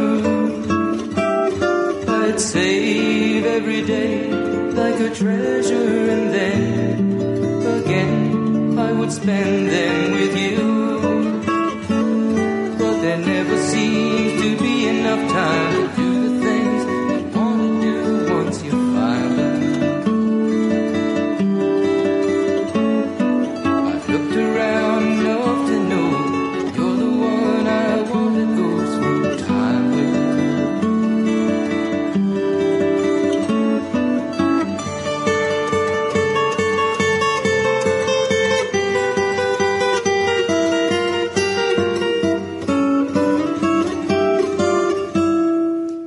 All right, we're back. Let's see here. Where are we in the movie? So, X-Men Days of Future Past. We're on the scene. This is the last we see of Quicksilver, and they're at the airport. They're going to get on the plane. They're going to head out, and they're going to where are they? They're on their way to. Where are they going to? Are they on their way to Paris because of that? In Paris, there's that Bolivar Trask and that whole meeting and stuff like that. Yeah, they're on their way to intercept Mystique. Yeah, right? yeah. I thought this was cool. We got a scene where, this is where Charles and Xavier actually get to kind of like talk to each other after the events of First Class. And of course, there's some, pent up frustration. Xavier starts going off on him. Look what you did to Mystique. You swayed her to go to your side and blah, blah, blah, blah, blah. And that's where Magneto starts getting pissed off at fucking Xavier and saying, well, look who's dead now. Banshee, Azazel, who else died? All those characters. Banshee, right? yeah. Right. All the Emma Frost. Yeah, all she's the dead. original First Class, basically. Yeah. Besides Havoc, I think. Yeah. So they all died, and he's like blaming Xavier for it. And as he's yelling and screaming at Xavier, like there's shit getting tossed around inside the plane, and even the plane, the outside exterior of the plane starts to dent. Yeah. And I thought that was really cool. Like and, a tin can. And they're like, they're going downwards, and Hank's like, hey, Eric, you need to chill out. So basically he chills out, they level off. And as soon as they level off, I thought it was cool, like all the dents that were in the plane, Xavier makes them just expand, pop back out, and the plane looks brand new. Xavier does that? Or No, Magneto, I'm sorry. Gotcha. I'm sorry, it was Magneto who did it, yeah. Right. Then we get a cool scene, I love this scene between Magneto and Wolverine. So it's Fassbender and Jackman, they're talking, and he's like basically saying like how he got sent back by them together, Xavier and Magneto, and he's like, so yeah, we know each other, and he's like, Wolverine then busts out another cigar, which I thought was cool. In an airplane. And Wolverine, in only the way that Jackman could say it, says, I spent a lot of time trying to take you down, bub. And he says, how did we make it this far? And he's like, you're like me, you're a survivor. Yeah. And he's like, you want to pick that shit up? And just another scene I thought was very cool, just the interplay between those two. And then, they finish it off with a little bit of humor. And then, I thought it was cool. Like, next scene, we get fucking Fassbender as Magneto. He's the one that goes over to Xavier holding the chessboard, wanting to play a game of chess like they used to. Yeah. And he's like, it's been a long time. And he's like, I don't think it's the time. And he sits down and I was like, I'll give you the first move. And then that's when we get the whole Kennedy speech. He explains that, I didn't know that you were in there for killing Kennedy. And he's like, listen, I tried to save Kennedy before security actually took me down. And he explains that Kennedy was one of us. So Kennedy was actually a mutant. Yeah. And I thought that was very cool. Didn't they talk, though, about before that somebody said something about Kennedy and they said it had to be Magneto? How else does a magic bullet curve? So Frank's right. At this point, it was the reveal that Magneto was innocent and trying to save Kennedy. And before they had already said that. Yeah, that's why he was there, is because like they thought actually the bullet did curve, and it was because of Magneto. Yes. But it would have curved enough so that it wouldn't have hit the target. But he was taken down by security before. Right. Yes. Yeah. That was why I was saying what I did about how he was trying to stop Eric in the kitchen, thinking that he was going to kill again, because he already thinks that he killed Kennedy because of how the bullet curved. All right, Frank, you're right. What do you want, a fucking button? Play the cue. Oh, yeah. Yeah, I just got served by Hammer.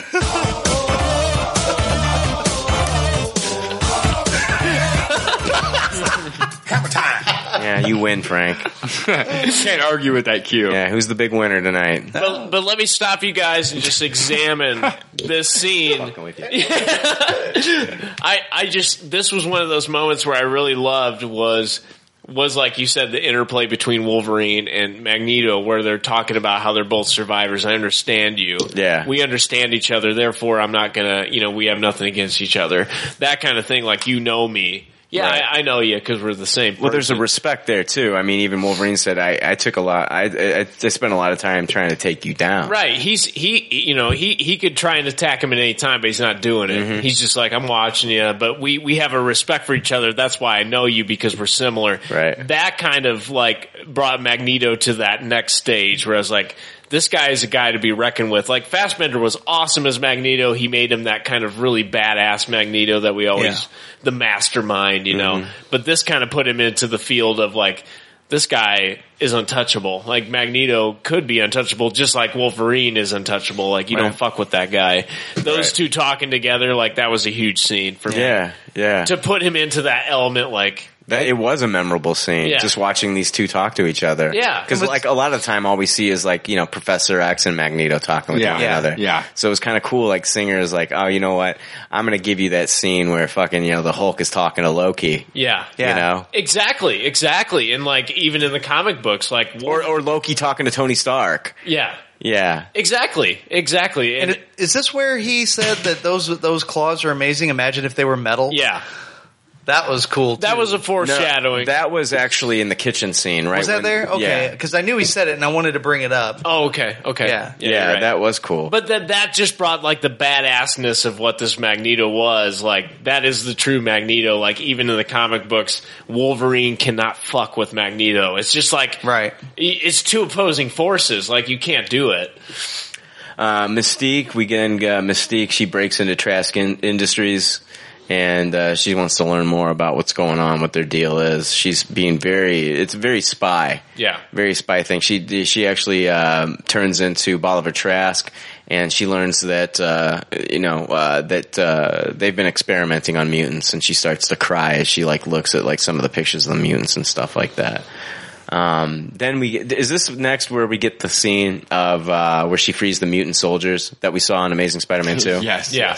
Now, this scene actually works so much better in the order that you see that event unfold in the film than when we saw it in the original teaser trailer in The Amazing Spider-Man 2. It just makes sense when you see it in the actual flow of the movie. Yeah. When they just throw it in as like a fucking like a trailer, it looked horrible. Right. But in the flow of the actual film, knowing what's actually going on, it works so much better. It was just jarring as the post-credit sequence for Spider-Man. Yeah. It's like, what the fuck? How does this relate with Spider-Man? Right. In that scene, we see Alex Summers as Havoc. We got Ink, and then Toad. And then there's the one mutant, I don't know his name, the guy who had like the porcupine spikes in his head. Yeah, I don't know. I have no idea, but he made people sick and they would fall down. And, all right, so then we get the meeting. It's Stryker. It's the meeting, right? We get the meeting, and Stryker is there. Wolverine shows up and sees Stryker again for the first time, and then Wolverine starts to freak the fuck out as soon as he's seen Stryker, and now he's going in between both time periods. He's almost going back into the future, and he starts to flail, and the claws become unleashed. He slashes Kitty Pryde. She starts to bleed. He finally comes back. He's like freaking out. He doesn't know who anybody is now. Yeah. And he loses his memory. He's like looking at Xavier. And I thought that this was actually pretty amazing when Xavier looks at him and he's like, "You're on acid." Yeah, that was great. Someone gave you really bad acid. You know what? This was the only part of the movie where I had a nerd annoyance about. Literally the only part. What's that? Out of all characters to get accidentally cut and start bleeding, Kitty Pryde. Kitty fucking Pryde. Yeah.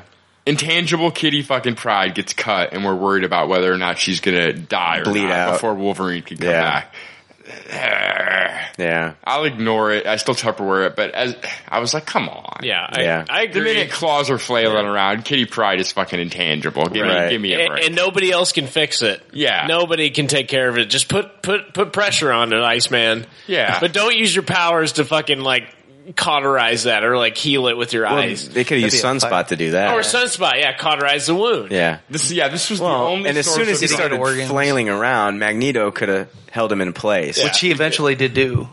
Exactly. There was hundreds of. This was the only part in the whole movie where I nerded out a little bit and was like, "Come on." Yeah, but then we can forgive it. I forgive it because too. the rest of it is Tupperware. Yeah, true. Then at that point, isn't it Magneto's going to shoot Mystique? Yes. Yep. Right. And then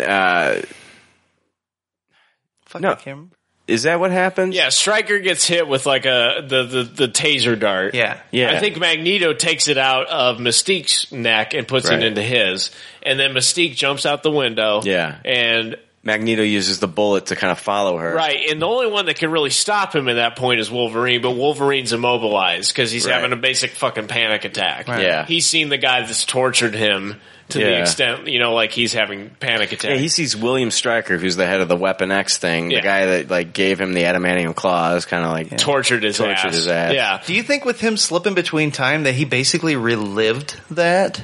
And that was why he was going so crazy?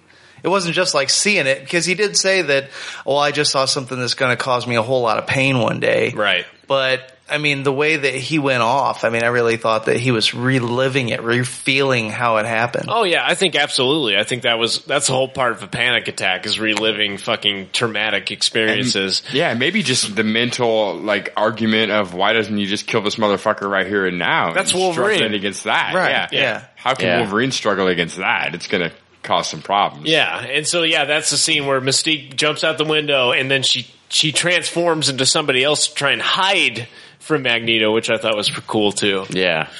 Then we get the really cool, I thought it was cool, and we shit on this too when we saw the first pictures of it, the Beast and Magneto fight. Mm-hmm. Wow, Beast and Magneto going at it. That was pretty fucking cool. You did not expect Beast to go after Magneto. Right. No, or even come close to coming out on top. No, yeah, absolutely. You thought Wolverine was going to be that guy. Yeah. He was totally immobilized, but Beast took the initiative. He's like, I'm going to go after this fucking guy. Magneto then used the metal sculpture within the fountain to kind of hold the Beast and keep him into place and restrain him. Yeah. And all the people are watching around, the public is actually out there because they know that this meeting was going on with the Vietnamese. It was a big deal. The war was ending. And so all the public is outside and they're all looking at the Beast. Did anybody else get a whole feeling like they were looking at him oh my God, this is a mutant? I was ready for the Beast to say, I'm not an animal. The whole Elephant Man scene going on here. You know? Right, yeah. I'm a human being. Yeah, it was their big reveal to the world. Yeah, I mean, he was almost crucified on these things, and Magneto could have obviously killed him at any point that he wanted to, and that's another thing I love about Magneto. Yeah. He doesn't take out his own kind, Yeah. But that whole scene was it was reminiscent of that. It was reminiscent of the Wolfman and Frankenstein, the hordes of people being oh fuck this mutant. Yeah. That was cool, and then he escaped. That was another cool part. Yeah, he ripped out and went right back after Magneto. And this part was super fascinating because it was very much a whatever happened part. I mean, yes, they stopped Mystique from killing Trask. Yeah. But then they themselves created the need for the Sentinels to be created just by the actions of stopping Mystique. Whatever can happen will happen. Yeah. Right. Yeah. So really interesting time travel stuff going X-Men. on here. Yeah. All the way. I don't know. After this all happens, they're introduced to the world. And I love the Magneto scene where he basically Magneto's just coming out of this whole fucking thing. He's out there, people are recording him, and the police pull their guns, and he just moves his hand in a very a Jedi Force type move. Shit start the police cars flip over. These guys flip over their guns. Their guns all He basically pushes there's paparazzi and everybody else and police, and he just whoosh.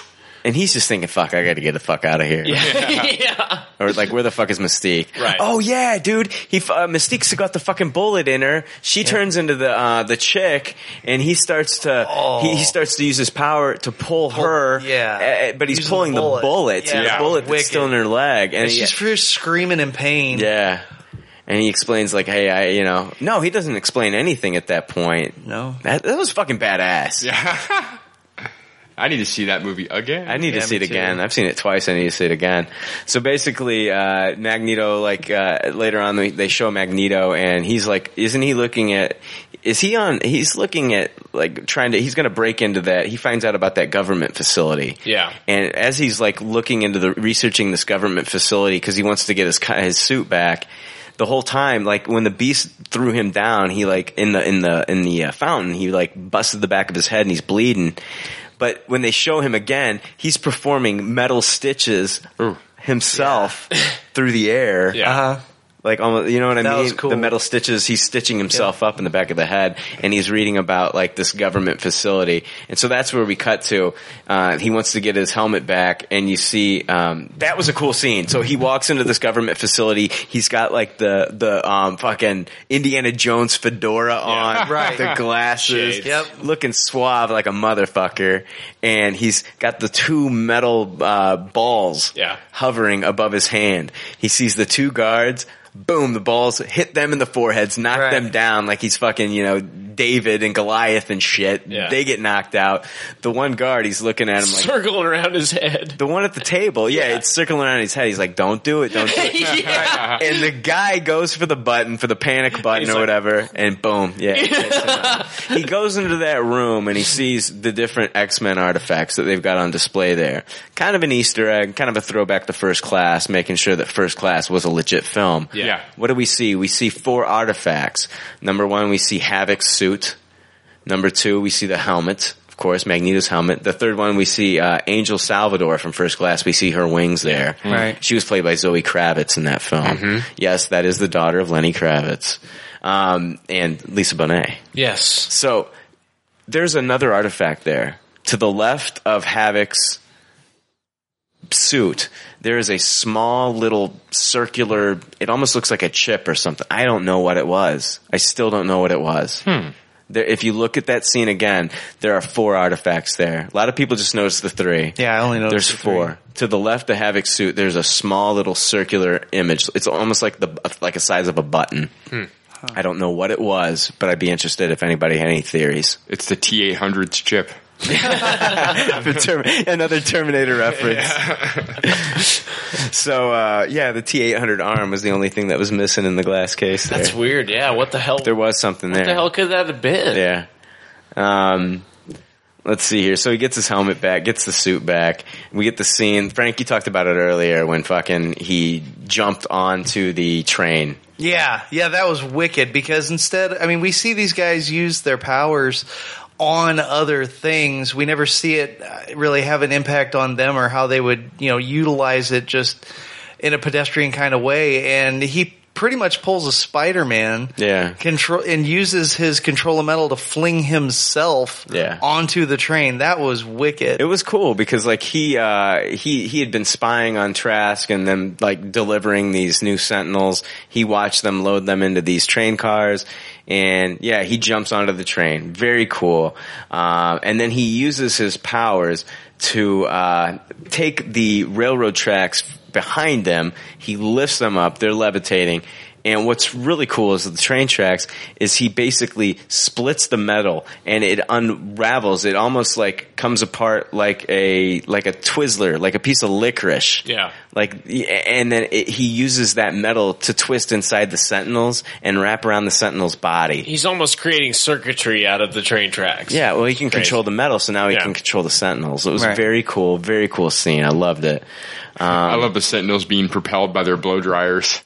Yeah. Made me laugh. They certainly were. I love that scene. That's another part of the 3D experience for me was those murky kind of nighttime scenes. That was one of them that I really enjoyed. I love the nighttime scene of him getting on that fucking train and taking it out and getting in the Sentinels, all that shit. They didn't need to include that. Singer didn't need to put that in there, but it was another moment that was that's totally badass. Yeah, it was very cool. Mm-hmm. We get the final battle.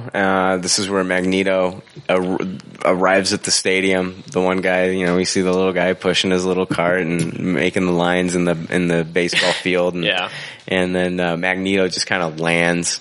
Here he is. He lands in this middle of the stadium and just basically rips the stadium up. And the stadium is floating now. And he's just flying and carrying the stadium with him. And it's almost like he's just, hey, here's my fortress. I'm going to take it to the battlefield. Yeah. The most iconic Magneto scene we have ever seen. And one of the best villain scenes we've ever seen. It beat the scene in First Class when he took the chains from the big boat. Yeah. I was going to say it beat the stadium scene in Dark Knight Rises. Yeah. Easily. Oh, absolutely. Once he gets the stadium and the stadium lands, that's the White House, right? Yeah. Yeah. And so basically the stadium is now the White House is encased with this stadium. Yeah, surrounding it. Yeah. Mm-hmm. And the police can't get in there. Nixon is in there, President Nixon. And, I love that fucking actor. Yeah, it was good. Yeah, he was good. So we see a really cool fight between the Sentinels. Magneto turns the Sentinels on Beast and Wolverine. Yeah. Let's talk about this. Did you guys like this? I thought it was awesome. I thought it was great. You got to see Wolverine go toe to toe with something 3 times his size and not give a fuck.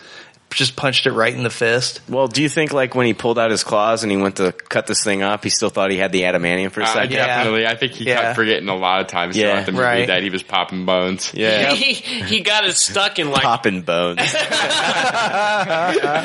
he got it stuck in like his like gears or something in his arm, and like I think everybody was like, "Ooh, yeah, ooh, yeah." Oh, that's what I don't like about the bone claws. Yeah, I don't like those bone claws. Bones breaking. Yeah, for sure. But it was cool, like, because everybody wants to see Wolverine versus the Sentinel, and they did kind of show that a little bit. Yeah. I want to see more of that, but yeah, they did kind of show that. That was cool. Cool little showdown between the two. I really got a good feeling of like that very first episode of the X-Men cartoon. Hey, Tin Woodsman, I'm going to send you back to Oz. Yeah. You don't give a shit. Yeah. Like, bring it on. Right. Yeah, he knows his vulnerabilities, but he's willing to go toe-to-toe with it and just totally fucking attack it. He didn't hold back. Oh, he still knows he's got his healing factor, too. Right. Yeah, he's no sucker. Yeah. But I honestly think he forgot about the adamantium. It was just like, I'm going to slice this thing in half. Yeah, because it was kind of like, guh. He like stuck it in, and he's like, and everybody in the crowd's like, oh shit. Yeah. Yep, you still got bone claws, dude. Yeah. So then, as you know, the Sentinels are fighting Beast and Wolverine the whole time. Then Magneto, he's taking this to. He's a ham. Yeah. He's a fucking ham. So for sure. What's he do? The cameras, he uses them to point towards him and starts giving this grand speech. They show as he's talking on the TV screens, they cut to the Maximoff home again. The mother. Is watching him on TV while Quicksilver is watching with his younger sister, who we all assume is Wanda. Of course. The Scarlet Witch. Sean O'Connell of Cinema Blend, he sat down with Fassbender and he asked him point blank. He asked him if Magneto in this movie was in fact the father of Quicksilver. I want to play the response. Oh, cool. I have to ask, is Magneto Quicksilver's father? Yes. Yes? Good, I'm done. Thank you very much. Appreciate it. All right, then. Thanks, man. Cheers. There we go.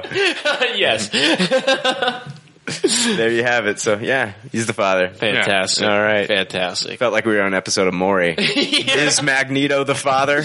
Was it Wolverine earlier that they were asking, do you got any kids? And he goes, I certainly hope not. Yeah. Was that Wolverine earlier in the movie? Wolverine's got 2 kids in the comic books. Yeah. And both of them have ironically tried to kill him. One has been the 4 Horsemen of the Apocalypse. But yeah, I was excited about that because Magneto was very much fucking Darth Vader in this movie. Like a lot of times was like, was Anakin. You know, to me as a fan of Star Wars films, I was like, like doing the wrong thing for the right reason. When he fucking, my favorite part about the whole movie was when he got the helmet and he grabbed it. And he just like it touched his hand, and the music was like boom. Right. Fuck. Okay. Let me ask you guys this: when you're watching this, and they show the scene, and it's when Quicksilver is watching his father talk on the TV, his mother's watching it. I kept thinking, okay, they're sitting there like watching the TV, and you see Magneto on TV, blah blah blah. Okay, I kept thinking of that scene in Armageddon where the little boy is watching his father getting ready to go on that mission. And she's like, that man is your daddy. Yeah. I kept thinking it just reminded me of that scene in Armageddon for some reason. That ties into what I said earlier about Ben Affleck in Armageddon, right? That totally got cut off. Oh shit. Our listeners, we totally lost all that. You guys missed out on a lot. Yeah. Don't tell them that. Raven, she turns into Nixon, and this is where she comes out and starts talking to Magneto and says, if you're going to kill anybody, kill me. Don't kill them. And we get the final battle with the mutants. That final battle of the mutants is the future mutants, which is really cool. Mm-hmm. Storm actually uses her powers, which is pretty badass. Yeah, that happened. Yeah. Yeah. I mean, as this is going on in the past, we get the final battle in the future, and everything kind of ties in. I thought it was really cool. You know, Colossus gets ripped in half. Yeah. That was crazy. Yeah, Warpath is being held up by a Sentinel. Sentinel drops him right into that fire beam that they used to that he got the powers from Sunspot. Yeah. Fucking melts fucking Warpath's head right off. He's fucking dead. brutal, man. Fucking brutal, man. There's one thing I want to get to before we get too far away from it. There's at one point where Trask is in like a lab and somebody's talking to him about the mutants, and they refer to him as being a problem, and Trask says, on the contrary, I think they're our only hope. They're our saviors. They're our future. Right. That's true. He does say that. Yeah. Right. I've got a theory about some stuff later on, but it's important to note that Mystique's trying to take him out when that's his real motivation. Maybe. Yeah. Why not? No, you're absolutely right. We'll Shut your fucking mouth. Yeah. That's the last time I'm doing. I'm not doing that anymore. It's fucking ignorant. I don't know why I keep doing that. Continue, sir. So, yeah, I mean, basically, let's just wrap up the film. I mean, Mystique gets to the point where, you know, Xavier gets in her head, starts talking to her about, like, you know, you need to stop this. We need to, you know, don't kill. You know, she has a point where, there's a point where she can, you know, what is it? She's gonna kill fucking... Who's she gonna shoot?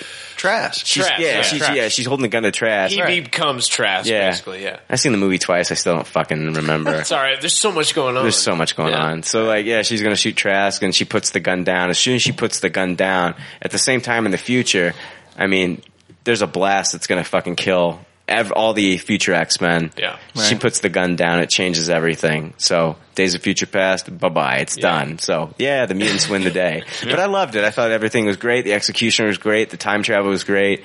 I thought it was absolutely fantastic. I love the movie. Love it. The reveal at the end that, you know, Cyclops and Jean Grey are back alive. Oh, yeah, yeah. As a comic book fan, I couldn't help but think for a moment that we were coming back to a future where Wolverine was the headmaster of the school. Yeah. You know, I'm thinking of Wolverine and the X-Men. I thought for a second someone was going to call him Headmaster or something. Yep. I took it like they reset it back to the cartoon with all the stuff that was going on in there that people liked, like the lens that Cyclops had looked more like what he should have been wearing. Yeah. I really felt like this was the point at which they said, all right, you know what? All this other shit that happened, fuck it. We're going to give you what you want. This is where we're at right here, right now. Yeah, they fixed a lot of mistakes. Basically, Wolverine went in the past and fixed all the mistakes of the other shitty X-Men movies. When we do the next movie, now we can have Jean Grey and Cyclops in the next movie. It doesn't have to be like James Marsden and Famke Janssen. It can be like an 80s version. We can do it in the 80s, and it can be like, you know, these characters are back now. Yeah. And every little thing, if you think about it, that happened in the movie where they had little ripples with the timeline, stuff was just slightly different. It wasn't way off. And I think that's how they were trying to justify what happened in the previous movies. It kind of like established those as prequels without calling them that, which, I mean, yeah, you find bullshit with all of it, but to say that never really happened, you can accept them for what they were. So, crap. Well, but no, because they didn't go along with what has been established as canon. They're resetting it now and basically saying, yes, what we're going to do is move forward with canon. But there were, with the post-credit stuff, there was two things. One was humorous and the other was not. Well, before we skip ahead to the post-credit stuff, I really like how ambiguous it was whether or not Wolverine was even able to stop the Sentinel threat. I think that's always fascinating, just like the comic books. I mean, yes, he stopped the immediate threat, but they almost made it even more obvious that they needed to create these things. And I really feel like that it was kind of a quick fix, kind of a Band-Aid. Yeah. Well, this movie also made it to a point where, like, Wolverine, you know, he's discovered, we didn't even talk about that, but, like, he gets tied up with the metal, thrown into the river. Yep. And then, you know, Stryker finds him, so he's going to get the adamantium again. So that's tied up. Yeah. So it's not like he's without the bone claws now in the future. Right. Yeah. But yeah, Wolverine wakes up into the future and he's back in the school. We get our quick little 5-second, if that, scene of Rogue and Bobby, Iceman. Yeah. And 2 seconds of Anna Paquin, Fraser as Beast. Yeah. exactly. Right, yeah. Which was still satisfying, right? It was like a hell yeah moment. It was still satisfying. Well, he was filming The Expendables as they did this, so there was going to be more B scenes with Kelsey Grammer, but he just didn't have the time. And I thought it was really cool that he came back and did this anyway. No, I think it was better off with the quick. I do too. No, I do too. Just a real quick nod. Then let's talk about the post-credits scene. You guys want to talk about that? Oh yeah. Yeah, why not? Okay. Did they advertise Spider-Man at the end? Yeah, no shit. In the post-credits scene, if you would have stayed around, like I saw a lot of... No, actually, nobody left my theater because I only had like 7 people in there. Me neither. Shit, tons of people left mine. Yeah. Stupid. We see a young version of En-Sabah Nur. He's otherwise known as Apocalypse. It appears what feels like the... it was like a really long credit sequence before we got to that. Yeah, it was a long credit sequence. Yeah. Did you guys look at any of that? Read any of it? The credits? The credits? I read every name, Frank. Yeah, no, this is the fucking funny part. I could tell you who... Jay gets it. I don't get it. You don't get it? No. There was made up shit in there. They made it extra long on purpose. No. Seriously, look it up. Look it up. There was made up shit in there. Okay, like when elaborate on quote unquote made up shit. And when they listed what songs were in there, there was music that was not in the movie at all. No, the Price is Right theme was in there. No. It said the Price is Right theme, and it was in there. When the Maximoff house, when they opened up the door to the Maximoff house, they were watching the Price is Right. Right. What are you talking about? Made up shit. Funny names, things like that. I wasn't the only one that got it. Other people that stuck around were reading the credits. There's always funny names. Yeah. Right. No, not ones. I mean, shit. I mean, it would be a damn near along the lines of like Mike Hunt, but not that literally. I mean, I swear, I can't think of it right off the top of my head because there was so much shit you couldn't read it all. But I mean, didn't it? If you feel come in, extra long? if you come here, you got to come here with facts, Frank. Right. Well, I figured you guys would notice it, but I mean, it didn't feel extra long. When to you? Credits roll, I'm always checking my cell phone. Yeah, I don't know about anybody else. Like I'm checking. That's why they did it because everybody knows they're going to get that little sliver of something good at the end. I don't believe it. I think they threw this in. I don't believe it either. I'm not buying it. I'm telling you. The I'm not buying the last thing Singer's trying to do is throw in cunt references in the end. No, not literally cunt. But, I mean, I know there's listeners out there. Somebody's going to back me up on this. That they read it and that they got it and that they found the humor in it. They're cracking jokes in the credits. They made it extra long on purpose. All right. I can't believe you guys of all people didn't get that. It's possible. No, it's so good. I'm looking at my cell phone. I'm texting people back. I'm checking Facebook. And you did it twice. Yeah, but I'm not. Yeah, and I checked my phone twice. But that was the thing. It was that the credits were so fucking long. I'm telling you, it was an Easter egg for people who decided to stay. I would believe it if you had like concrete. Like this is the name. I really wish, but I had no way of like trying to copy something down. But I'm telling you, man. I mean, the listeners, man, they're going to hit you up on shit once this airs and they hear it. No, they're Somebody's going to back me up on it. I'm telling you. No one made it this far into the podcast. I was going to play another Hammer Time, but after that rant, telling you, no way in hell. Yeah, you'll owe me one next week. I'm telling you. Let's talk about what really happened. So there's the post-credit scene, and we see a character, a young Apocalypse, and he's in a scene. They show an alternate history for the pyramids, and I mean, he's basically, the camera is you're watching the pyramids, and they're being built, and there's like a crowd of people, and they're chanting En-Sabah Nur, En-Sabah Nur, like he's a god. And as it closes in on the character, it reveals to be Apocalypse, and he's a young man. He's gray and blue, and I love kind of like the robe he's wearing, just like in the comics. Yeah, very cool. The Apocalypse colors. That was awesome. In the distance, there's a silhouette of the four horsemen, and they appear on the horizon. So, I mean, do you guys think that this is going to be like we're going to get Archangel, Wolverine, Gambit? I mean, what are you thinking? It could be. I definitely think it's going to be Archangel. I think it's going to be the people that we see or have been talked about in this movie that have died.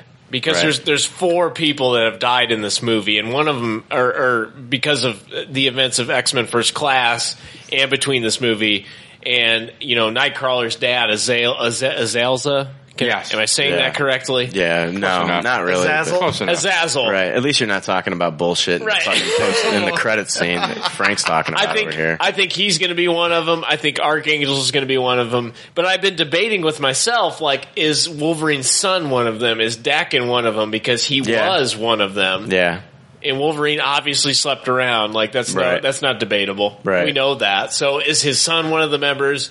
But I think it's going to be the people that have died, and I also think that they kind of hinted at that with the kind of, like you said, the spiky guy with the pestilence kind of like... Right, I was wondering that. Making people sick. Yeah. That's one of the things of the Four Horsemen of the Apocalypse is pestilence and death and war. So is Warpath going to be one of them? I mean, the sky's the limit because basically everybody, including Emma Frost, everybody has been a horseman in the comic books. Guys, is Bryan Singer coming back and doing the next movie like they announced, or after this whole allegation? Do you think? I hope so at this point. Hope so, yeah. Didn't he walk away from this though after the allegations? No, I'm pretty sure. I thought I read something like he won't be moving forward with these movies, but I don't know if it's concrete or not. I think I just read that he won't be doing publicity for this movie. Okay, right. Okay. You know what? That real quickly, that end credit sequence was super confusing to me, and only if this movie would have been called Days of Future Past: Dawn of Apocalypse, it would have been much. It would have been much more clear to me what happened. Days of Future Past V. Dawn of Apocalypse. No, it should have been X-Men V Trask, Days of Future Past, semicolon, Dawn of Apocalypse. And we're totally making fun of the new Batman. I got the impression though that by them teasing Apocalypse at the end, I remember from the cartoon where at the point at which Mystique is mind fucked by Apocalypse, that might not have been the case in him trying to have her assassinate Trask, because they said once that, well, somebody must really want you guys dead. Who's so scared of your powers? It'd be fucking Apocalypse. Right. Yeah. I don't know. It left so many questions because, like I said, everybody, even Iceman, Storm, Scarlet Witch, everybody has been a member of the Four Horsemen of Apocalypse. Gambit has been mentioned, like they were going to bring him about because of this movie as one of the Four Horsemen. But I see it as the four people who died in this film who they brought up, which Azazel was one of them. Banshee, Angel. Yeah. And I can't remember the fucking Emma Frost. So all those people have been brought up as being dead in this film, Days of Future Past. I think that's probably your fourth. I think you're onto it. I agree. Yeah, that makes complete sense. Why did they bring that up otherwise? Yeah.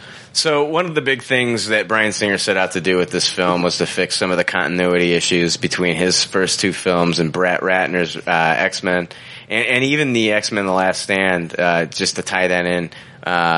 With these stories. So how did he do, guys? Do you think that they did a pretty good job of fixing the loose ends? Better than I imagined. Yeah, absolutely. What's probably the biggest question that you have after all this is would you let's talk about X-Men: Last Stand. How is Charles Xavier still alive? I think they would probably try to explain it away with something about Kitty Pryde and her ability to control consciousness. Well, he transferred himself into somebody else. Yeah. Okay. Right. Yeah. Very okay. That's but it's not really obvious. Right. Okay. He dies at the end of X-Men: The Last Stand. Jean Grey is the Phoenix. She kills Professor X with her telekinetic powers. During the post-credits scene of that movie, we hear Professor X's voice. It comes out of another man's body. Yeah. And then it calls out to Moira McTaggart. Earlier in the film, Xavier then talked about his ability to throw his consciousness into another person. Then in the DVD commentary of X-Men 3, director Brett Ratner, he talked about that he transferred his consciousness into the identical twin of Xavier. Right. It's fucking lame. Yeah, which we don't know. I think it's simpler than that. I mean, I think it's shown that Jean Grey hasn't killed Professor X in this new future. That's why she's there getting along with Cyclops in the first place. Cyclops isn't dead. Professor X isn't dead. Jean Grey didn't go batshit crazy and kill them. I know. I'm talking about the reasoning for Brett Ratner talking about how he's still alive from X3. But no, I see what you're saying. Like what they did totally retcon that bullshit. Exactly. I get it. They fixed that. Yeah. No, I get it. I think we just answered it. Yeah. Very cool. I have nothing else to say. That's the best part is that Wolverine fixes those shitty movies. Yeah. In a way, not everything is tied up though. Like Singer did not tie up everything, and that is definitely one of my complaints about Bryan Singer is that, like, dude, pay attention to the source material. Don't waste our fucking time with shitty X-Men movies and then reboot the goddamn thing because you fucked up. That's what pisses me off about Bryan Singer. I love the movie. He totally redeemed, like, it was a satisfying ending and everything else. He did not fix a lot of the major plot holes. He did not even attempt to fix it because he fucked it up so bad that he couldn't. I think this movie is just beautiful. I think he nailed it. I think it's great too. Absolutely. To side with Jay a little bit though, is I'm still scared for the next X-Men movie. Even though I want Bryan Singer to come back and see if he can do it again, I'm still scared. Guys, is this like Avengers level? Like as far as For me, I think it's just a shade beyond. Because I had such low expectations going in, and it blew my fucking mind. Yeah, this was movie magic. It was awesome. We went into Avengers expecting movie magic and got movie magic. Right. I went into Avengers. I didn't know because they're throwing all these characters into the same movie. I didn't know if there'd be enough screen time. Just like we were worried about this. I mean, we got a lot of characters. It's the same thing, but I think they both figured out two different formulas, but they made it work. You didn't go into Avengers thinking it was going to be shit, though. You thought, are they going to be able to do this or not? You weren't like, oh my God, what kind of garbage am I getting ready to watch? That's kind of the feeling that we had going into this. I agree with that. I think that's like the point that Brian's making is that X-Men are the anti-heroes. They are not the Avengers. And so, like, to tell that story correctly, everything that they did was putting the X-Men on the defensive for the rest of their fucking lives. It doesn't matter what happens or what they do to try and change the events.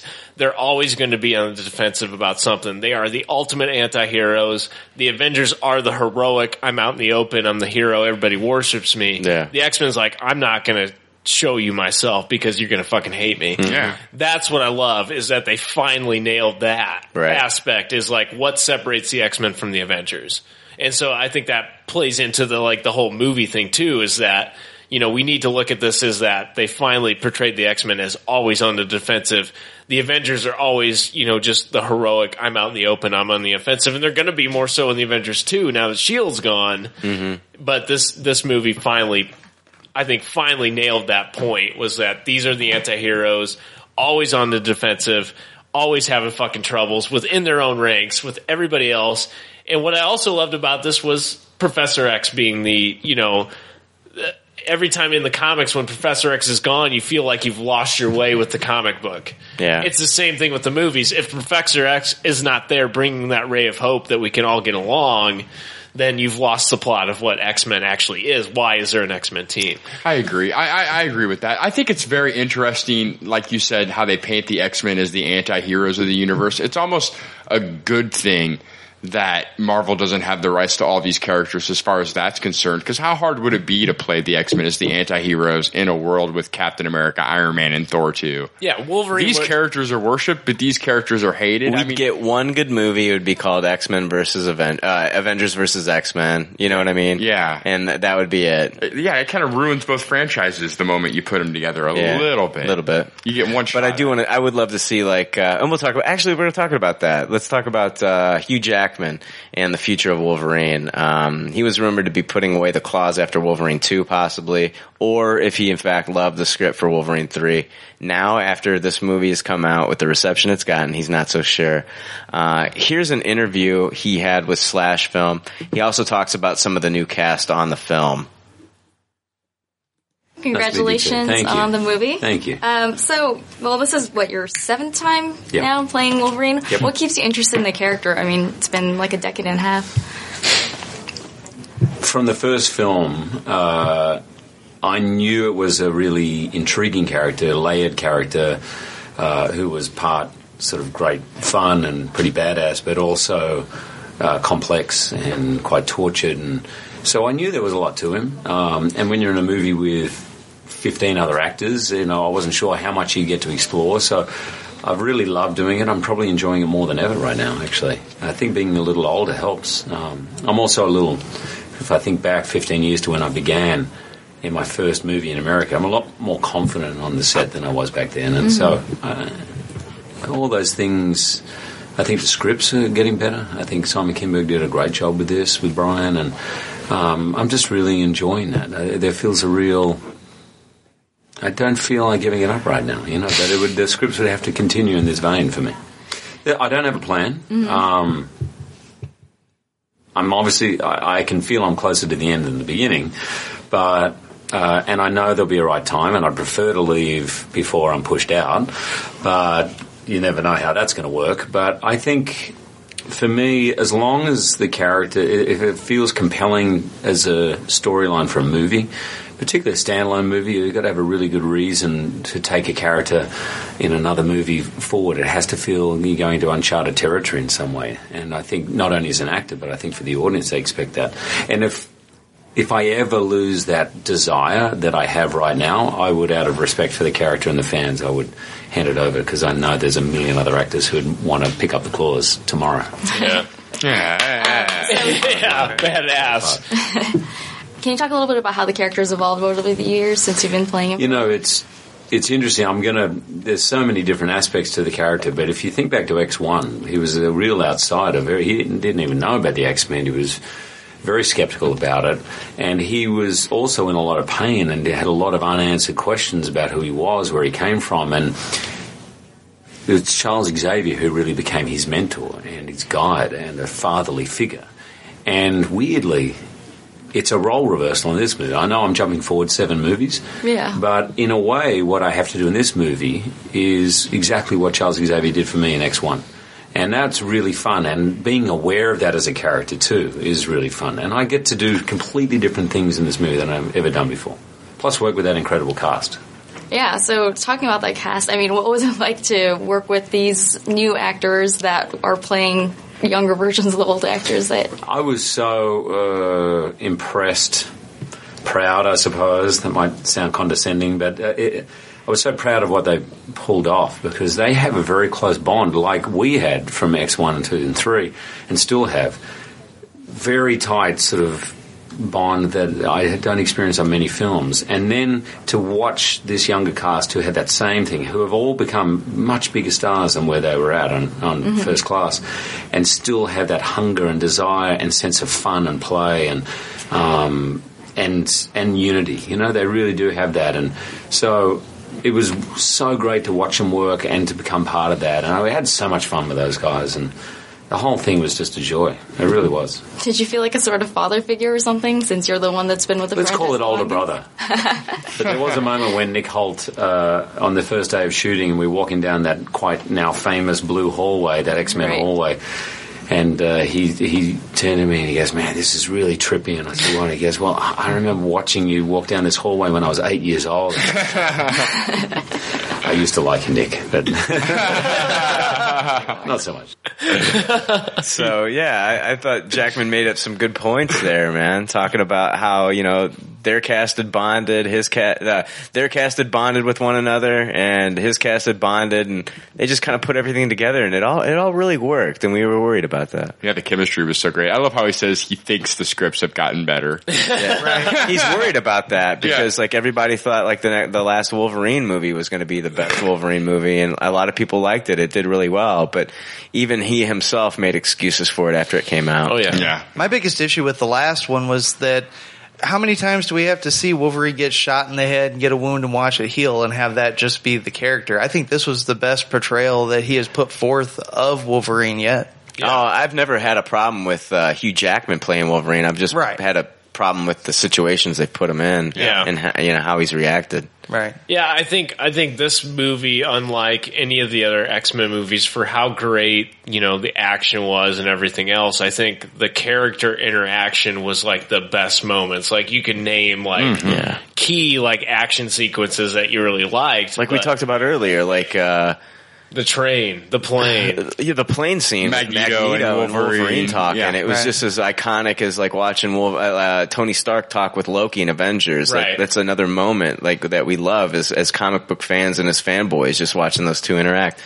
Jake, you kind of alluded to this earlier about, like how would these teams mesh up in a Marvel Studios film like the Avengers and then Wolverine? How would they mesh up with the X-Men world? Jackman, he talked with IGN about wanting to team up with the Avengers at some point.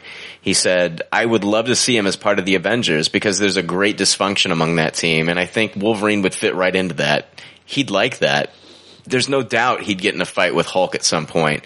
Those two bad, rage-filled characters are going to square off at some point. It would be quite fun. I don't know how much fun to shoot it, but it would be, because I'm sure I'd be on the worst end of it. But hey. I would love to see Robert Downey Jr. get to chew up some screen time with Hugh Jackman. How much fun would that fucking be? That's what he said, Jackman. He also said that he wanted to see Wolverine and Tony Stark banter back and forth. Oh, yeah. Absolutely. In an interview with Total Film, Days of Future Past producer Simon Kinberg and Simon Kinberg talked about the Avengers using Quicksilver in their film as well. And he said it wasn't something we anticipated because we didn't know they were using him in the Avengers movie. We only found out.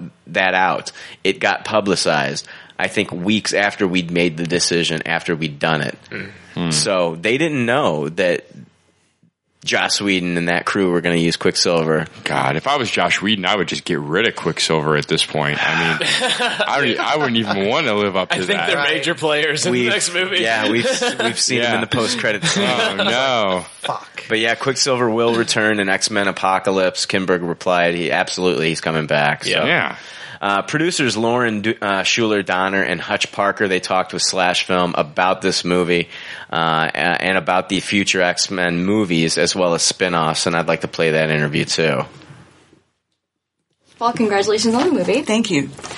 So, Days of Future Past is a classic storyline. How long have you been planning on bringing that into the X-Men movie universe?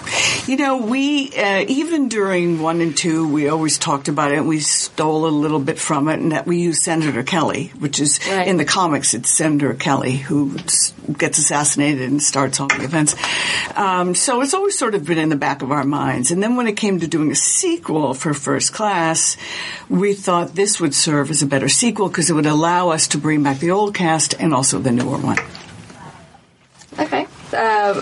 Was it challenging because, just knowing how many people know it and are familiar with it and have high expectations for it? Yeah, and it's a wildly ambitious story, servicing a lot of different characters. I think first cheer goes to Simon Kinberg for adapting it so effectively and figuring out how to capture all the storylines into kind of that format, because it's not easy to pull off. And second, I think really goes to the film itself, because the challenge of scheduling all those actors was sort of overwhelming. So I know that you're also working on Fantastic Four, is that right? Yeah.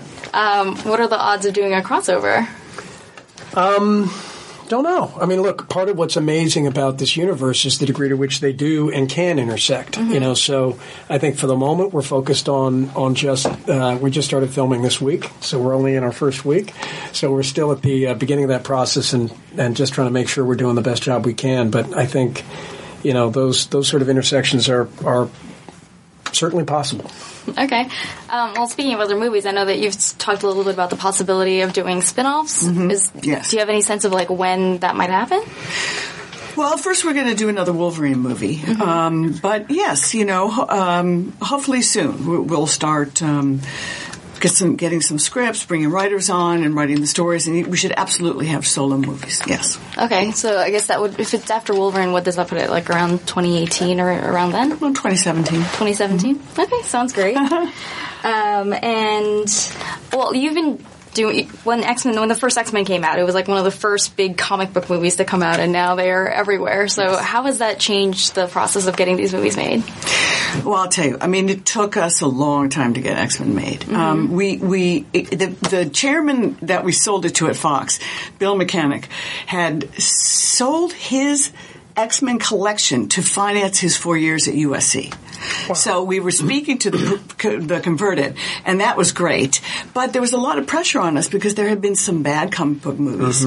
And we knew that if we could succeed, then Spider-Man and all these other Marvel movies could be made. So there was a lot of pressure, but we had no idea whether it would succeed or not. No idea. Brian and I literally thought we will never work again. We were in the cutting room, we thought, we'll never work again.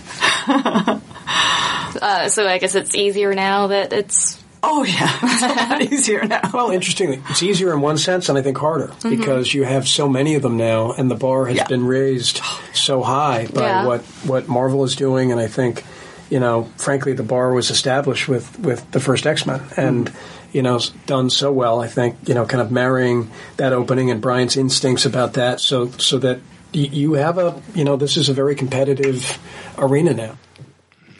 Yeah. So the game has changed, and I think they've upped their game. Can I for once say that I don't give a fuck about a Fantastic Four X-Men crossover? I agree. We've talked about it before. I could give a fuck. Yeah, don't cross those movies over. Just make a good Fantastic Four movie. It doesn't sound like they're doing that, though. But it also sounded like they weren't making a good Days of Future Past movie. And what did we get? A Tupperware. Yeah. Right. Unbelievably so. Yeah. And I mean, they've got good people behind that Fantastic Four movie. Josh Trank, Matthew Vaughn's producing. You've got Mark Millar on it. So I'm going to keep my fingers crossed until we see this movie. It could be as cool as like Guardians of the Galaxy if they do it right. If they do a Fantastic Four correctly, it could be as cool and crazy as like Guardians of the Galaxy. Yeah, I can't wait to hear like what everybody else is saying about Days of Future Past. I mean, I really haven't listened to much, just the critics, what they've said, and like our listeners and stuff like that on Facebook. Yeah. But man, let me go over real quick. We're going to wrap up here soon. Rotten Tomatoes, guys, has... For the critics, they have it at a 91%. That's huge. Wow. Shit. And for the audience, it's at a 95%. Wow. It's guaranteed fresh big time. Yeah. By both. It actually has Captain America, the Winter Soldier beat by 2% by the critics. I'm going to throw it out there.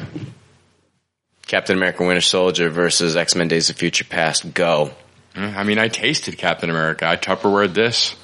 Yeah, we got your answer. Yeah. Jay, me and you both Tupperware Captain America Winter Soldier. What do you think, man? Yeah, absolutely. Like, I had to really think about this, but it's definitely above Captain America Winter Soldier. I thoroughly enjoyed Captain America Winter Soldier, but this is like one of my top fives now. Well, we've gotten a bunch of great Marvel movies. Yeah. This is like, man, finally the X-Men, man. I just thought like, I feel like every time I see the Marvel movies, they set the bar.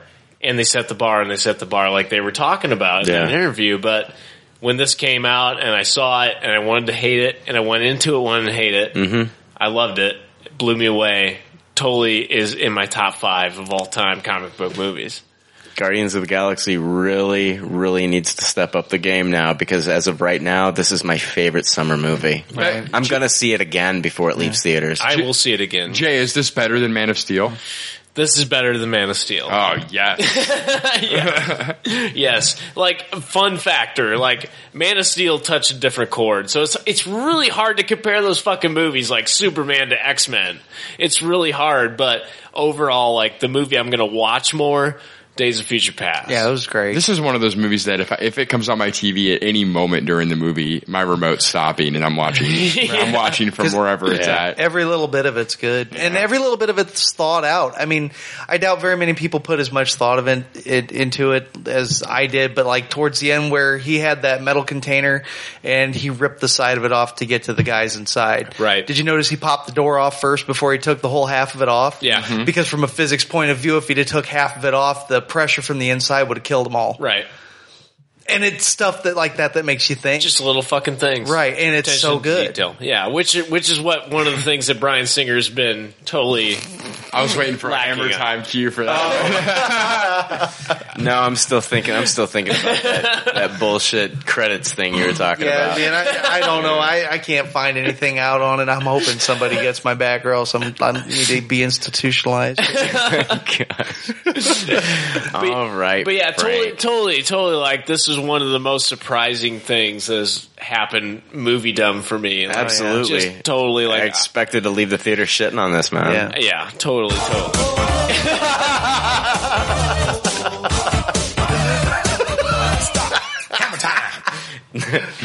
Thank you. My SSID at home is you can't touch this. Guys, thank you for joining us on our X-Men Days of Future Past review, and we all love the film. We hope you did too. If you didn't like it, I'd love to hear your reasons why. But we all loved it. Got to give it a Tupperware. It's the pinnacle of success. Yes. Yes. Everyone should be popping bones for this movie. In slow motion. We were going to record another episode with news and things like that. We had John on the show. I'm not even going to air it. We only got about half an hour worth of content and stuff like that. Maybe I'll play it at another time, but we're just going to put out an X-Men Days of Future Past episode this week for everybody to enjoy, and we'll come back next week and we'll have a news segment. Maybe we'll talk about Maleficent if some of us have seen that. Oh yeah, for sure. I'm going. Yeah, we'll definitely do that. But this week we're just going to put out X-Men Days of Future Past, and I don't know, man. Just like all good leftovers say on their doggy bag.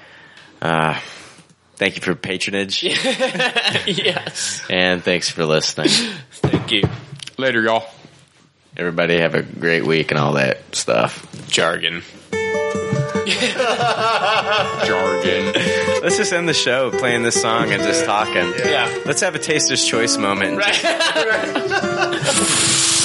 Oh man, my stomach's yelling at me. I'm gonna go eat. Shut up, Jake. I'm gonna go get some shit out of the Tupperware. Shut your mouth. Hi, Becca. Good timing. Yeah, we're ending the show. Just to spend time with you. Oh, the presents. That's what she's asking about. Look at this. Yeah, we do need to explain that, don't we? We can't really talk about it. We can talk about it right Can we now. talk about it? Yeah, we'll talk about it. Yeah. Pete Neen, this is for you. Yeah. God dang it, Pete Neen. We'll explain. We recorded this and it got lost in the mix. Yeah. Jim, shut up. Stop singing your damn song. We get it. I mean, we get it. If we could trap time in a bubble, then we wouldn't have lost time. Yeah, help yourself. I'm leaving it for you guys. It's not yours to leave, Jake. It's studio gifts. You can take the robe. No, the Newcastle. What? Oh, I thought you were talking about the The Newcastle is You can't have Pete Neen's gift. Yeah. No. We recorded a whole thing that got lost. And Pete Neen, this is for you, dude. We recorded a whole thing that got lost. It was we unveiled your gifts, and like the recording, we lost the whole thing. Jake, they flipped out. Yeah. Pete Neen sent us some gifts in the mail. They arrived at my house. We opened up here, and he sent us a Doctor Who TARDIS mug, a ceramic, beautiful mug. It looks like the Doctor Who TARDIS. It's absolutely amazing. A Harry Potter bathrobe, Hufflepuff, and Jake, you got something to say about that? Yeah, Hufflepuff.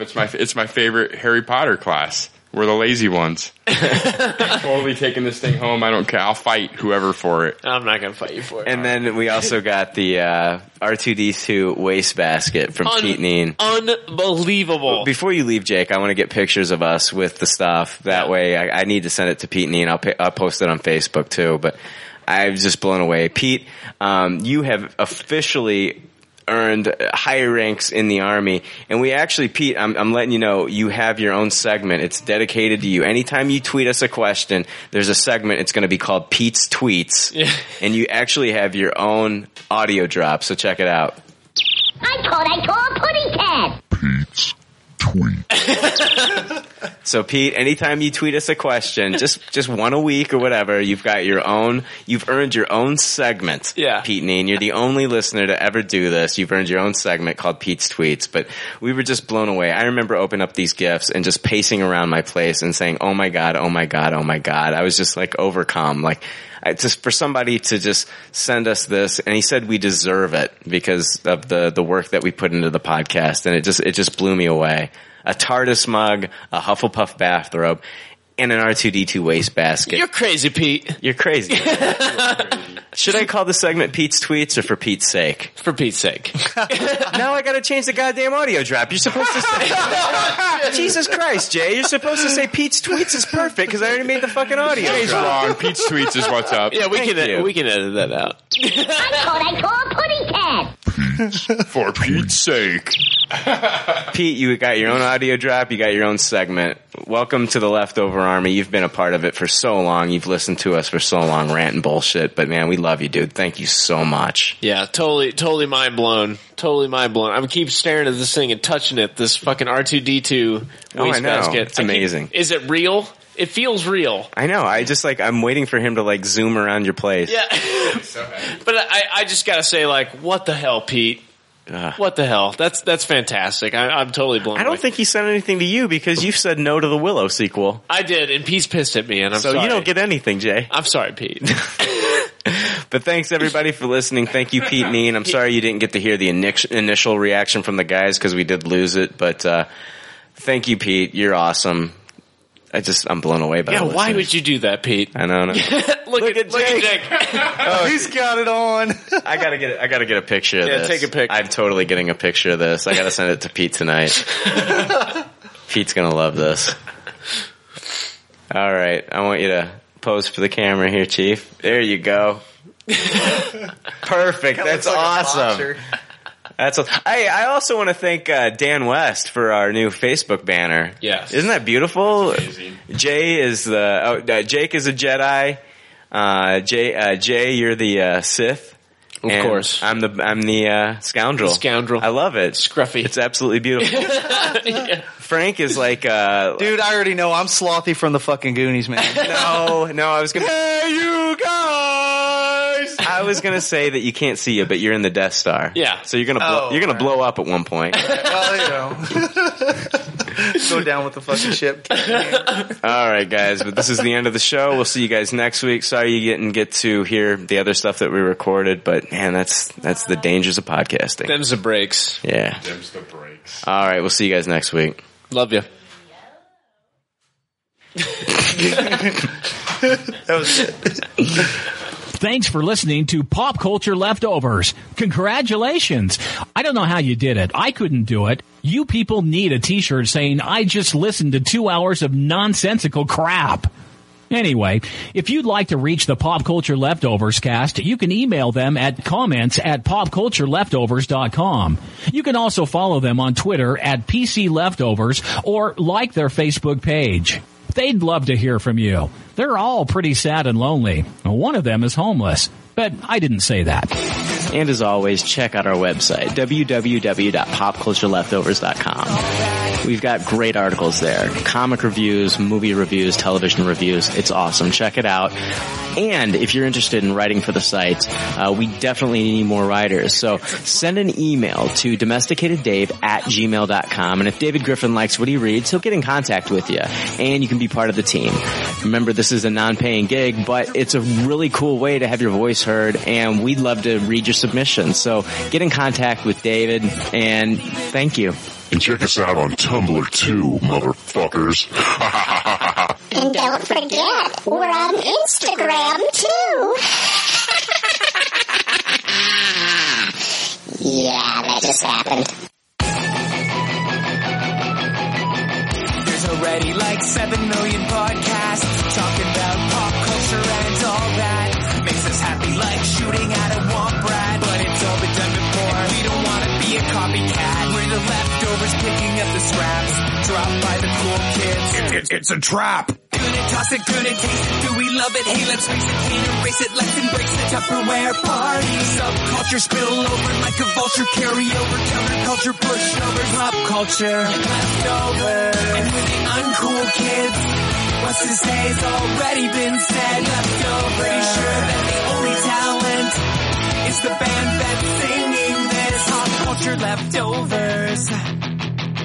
Podcasts that are original and good have already been done before, so we should separate the wheat from the chaff. And we're the chaff, the crap, even though we're the shit. Woo! We're the leftovers picking up the scraps dropped by the cool kids. It's a trap. Good and toss it, good and taste it. Do we love it? Hey, let's face it, can't erase it. Let's embrace the Tupperware party. Subculture spill over like a vulture, carry over. Counterculture, pushovers, pop culture, leftovers. And we're the uncool kids. What's to say's already been said. Leftovers. Pretty sure that the only talent is the band that's singing this. Pop culture leftovers. Pop culture leftovers. Good and toss it, good and taste it. Do we love it? Hey, let's face it, can't erase it. Let's embrace the Tupperware party. Subculture spill over like a vulture, carry over. Counterculture, pushovers, pop culture, leftovers. And we're the uncool kids. What's to say's already been said. Leftovers. Pretty sure that the only talent is the band that's singing this. Pop culture leftovers.